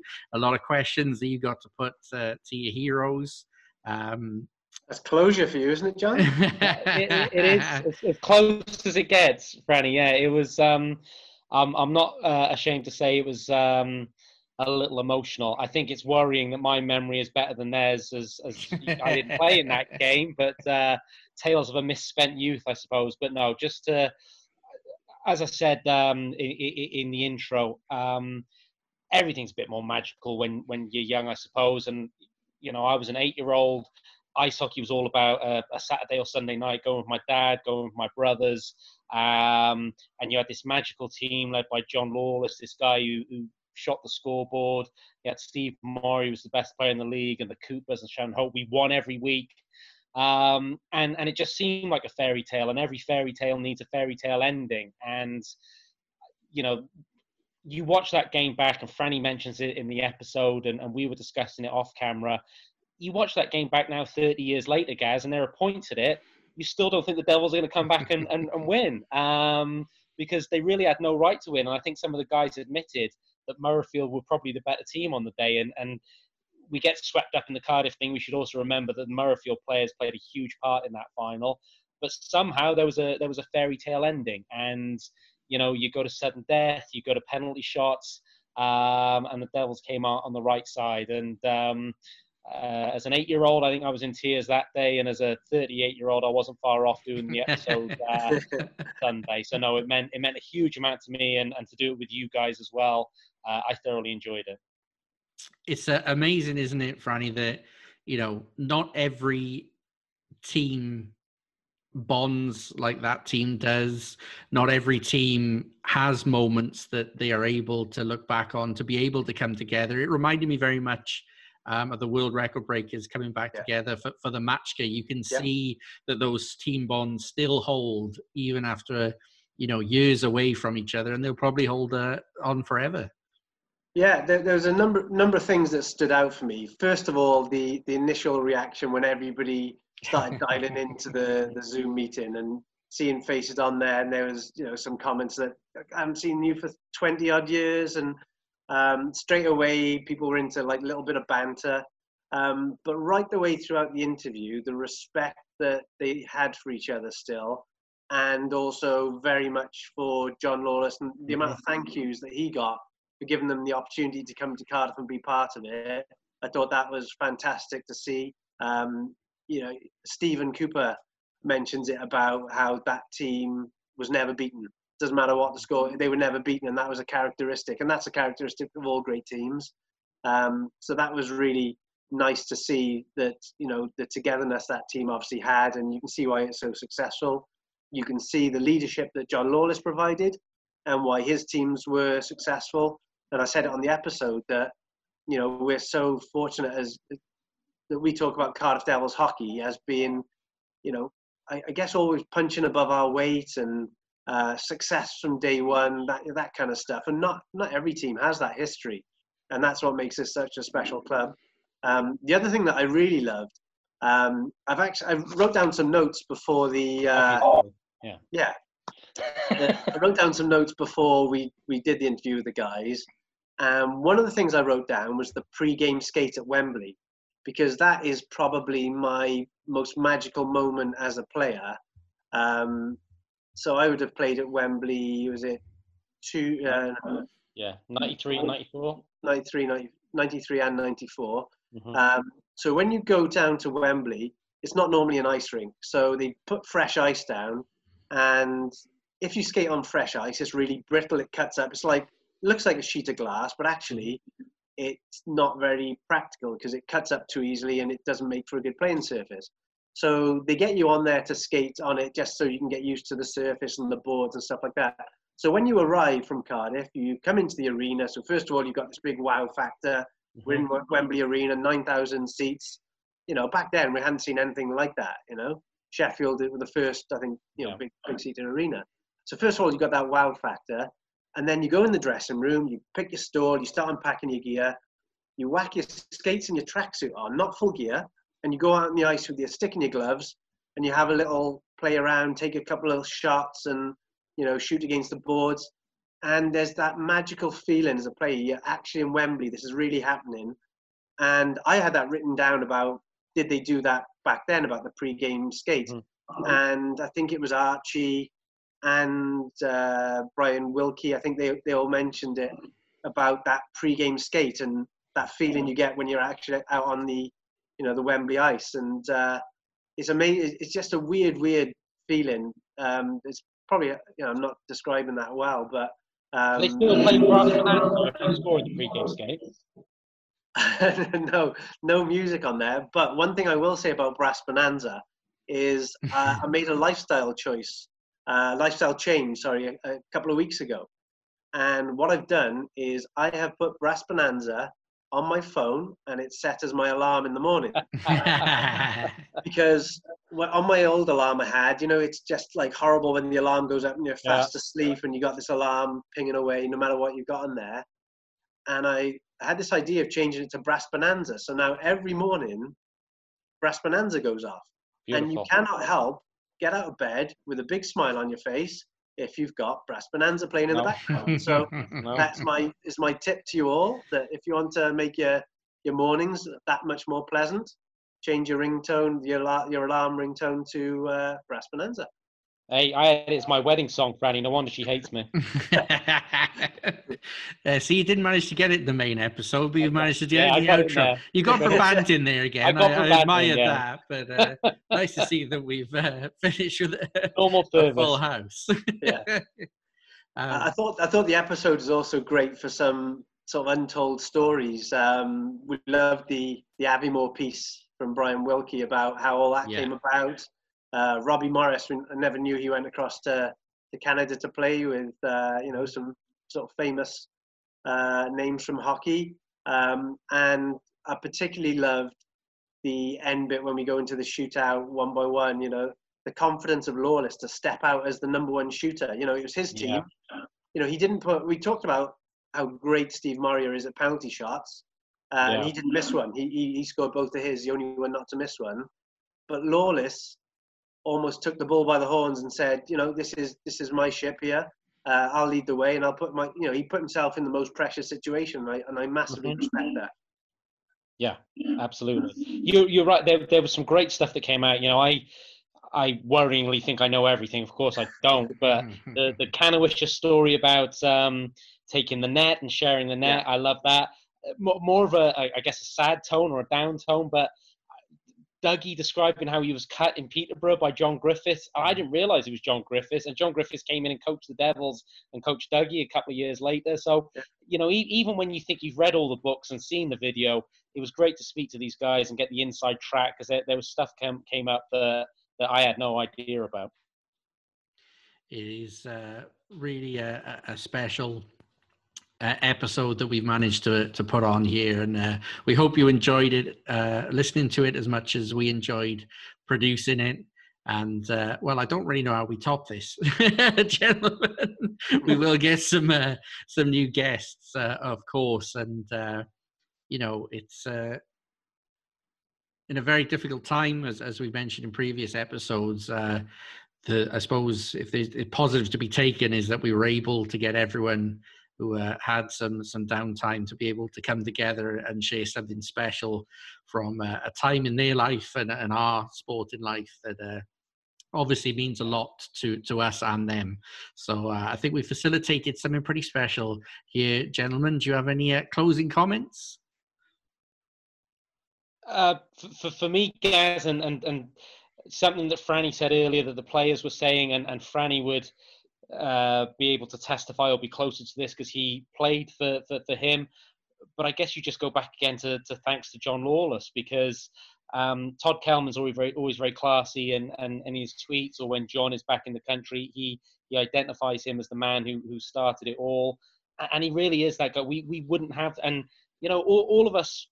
There's no fans. There's no hierarchy of fans. We're all Devils fans, but there are some Devils fans who have joined only in recent times, and maybe they don't know about that history. And I think even if you don't take a lot away from the game or the Wembley final, just take how important that John Lawless is. And without John Lawless and his kind of magic dust and what he did, probably this club wouldn't be here. So for me, it's just a big thanks to the man who started it all, John Lawless.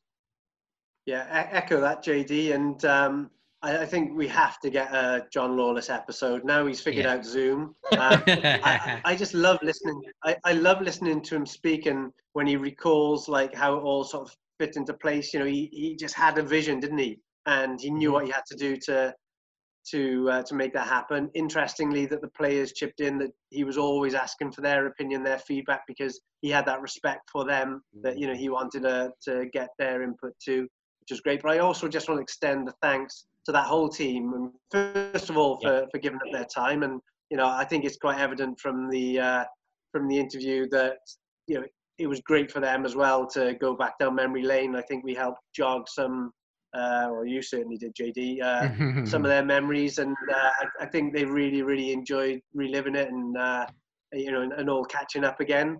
But not just for them giving up their time on Sunday to do the interview, but for winning it, because the Devils would not be the club that we are today with the rich history we've got, and we wouldn't have gone on to have that first part of the dynasty, if you like, without that 1990 team pulling off probably the most famous win of all-time British hockey. So big thanks to those guys. I mean, it certainly got me hooked as a youngster and got me aspiring to get onto that Wembley ice. And it was, they've certainly set up a lot of people in Cardiff as Devils fans for life. So thanks, guys, and be proud of everything that you achieved. Absolutely, here. And the final thing that we must do as well, one final plug for the Patrick Kane shirt. So it's for the Players Benevolent Fund, so it benefits anyone that's ever played or refereed or coached in UK hockey. If they fall onto hard times, they can apply to the fund for a grant. I first got involved with them because I spoke to Ian Cooper when Scott Matsko was going through his difficulties, and with all the added cost that he had on, and the fund made a very generous donation to Scott, which we're really thankful for, and Scott was very thankful for. Likewise with Adam Calder as well. It's the only UK ice hockey charity around. It directly benefits the players that we watch week in, week out, that have given us so much, and it's a chance to give a little back. So it's a fantastic prize. It's a Patrick Kane signed jersey with a certificate of authenticity. We will put the link to the Raffle All site. There's a limited number of tickets, so don't just see the end date and think that you got plenty of time, because once those, I think it's 2,000 tickets up, and there's quite a lot of gone already, as you can imagine, with the interest in that. So when you listen to this, have a look at the link, click on there, buy yourself tickets, and you never know, you could be the lucky winner of a Patrick Kane jersey. Excellent. Yeah, we'll put all the links in the usual places on Twitter and Facebook to make sure that everyone knows where they need to go to get those tickets. Well, listen to that again, because there'll be things that you'll miss the first time around, and the stories will go on forever and ever, and they will live long in the memory. I've been Gareth Hewish on behalf of Mr. John Donovan. Thank you, guys. And Gaz, special thank you for you for allowing me to kind of drive this episode. And you've got a lot of editing to do, I know. So many special thanks to you. No, sir. Thank you very much for all your due diligence. And goodbye from Mr. Neil Francis. Yeah. Cheers, guys. Fantastic job, JD, as always, in terms of pulling all that together, and Gaza for getting the show on the road. So no, I really enjoyed it, and I hope everyone that listens into it or watches on YouTube does as well. I'm sure they will. We have been Behind the Bench with Neil Francis, and much like the beginning of this episode, treat yourself to a little bit of Brass Bonanza. We'll see you soon.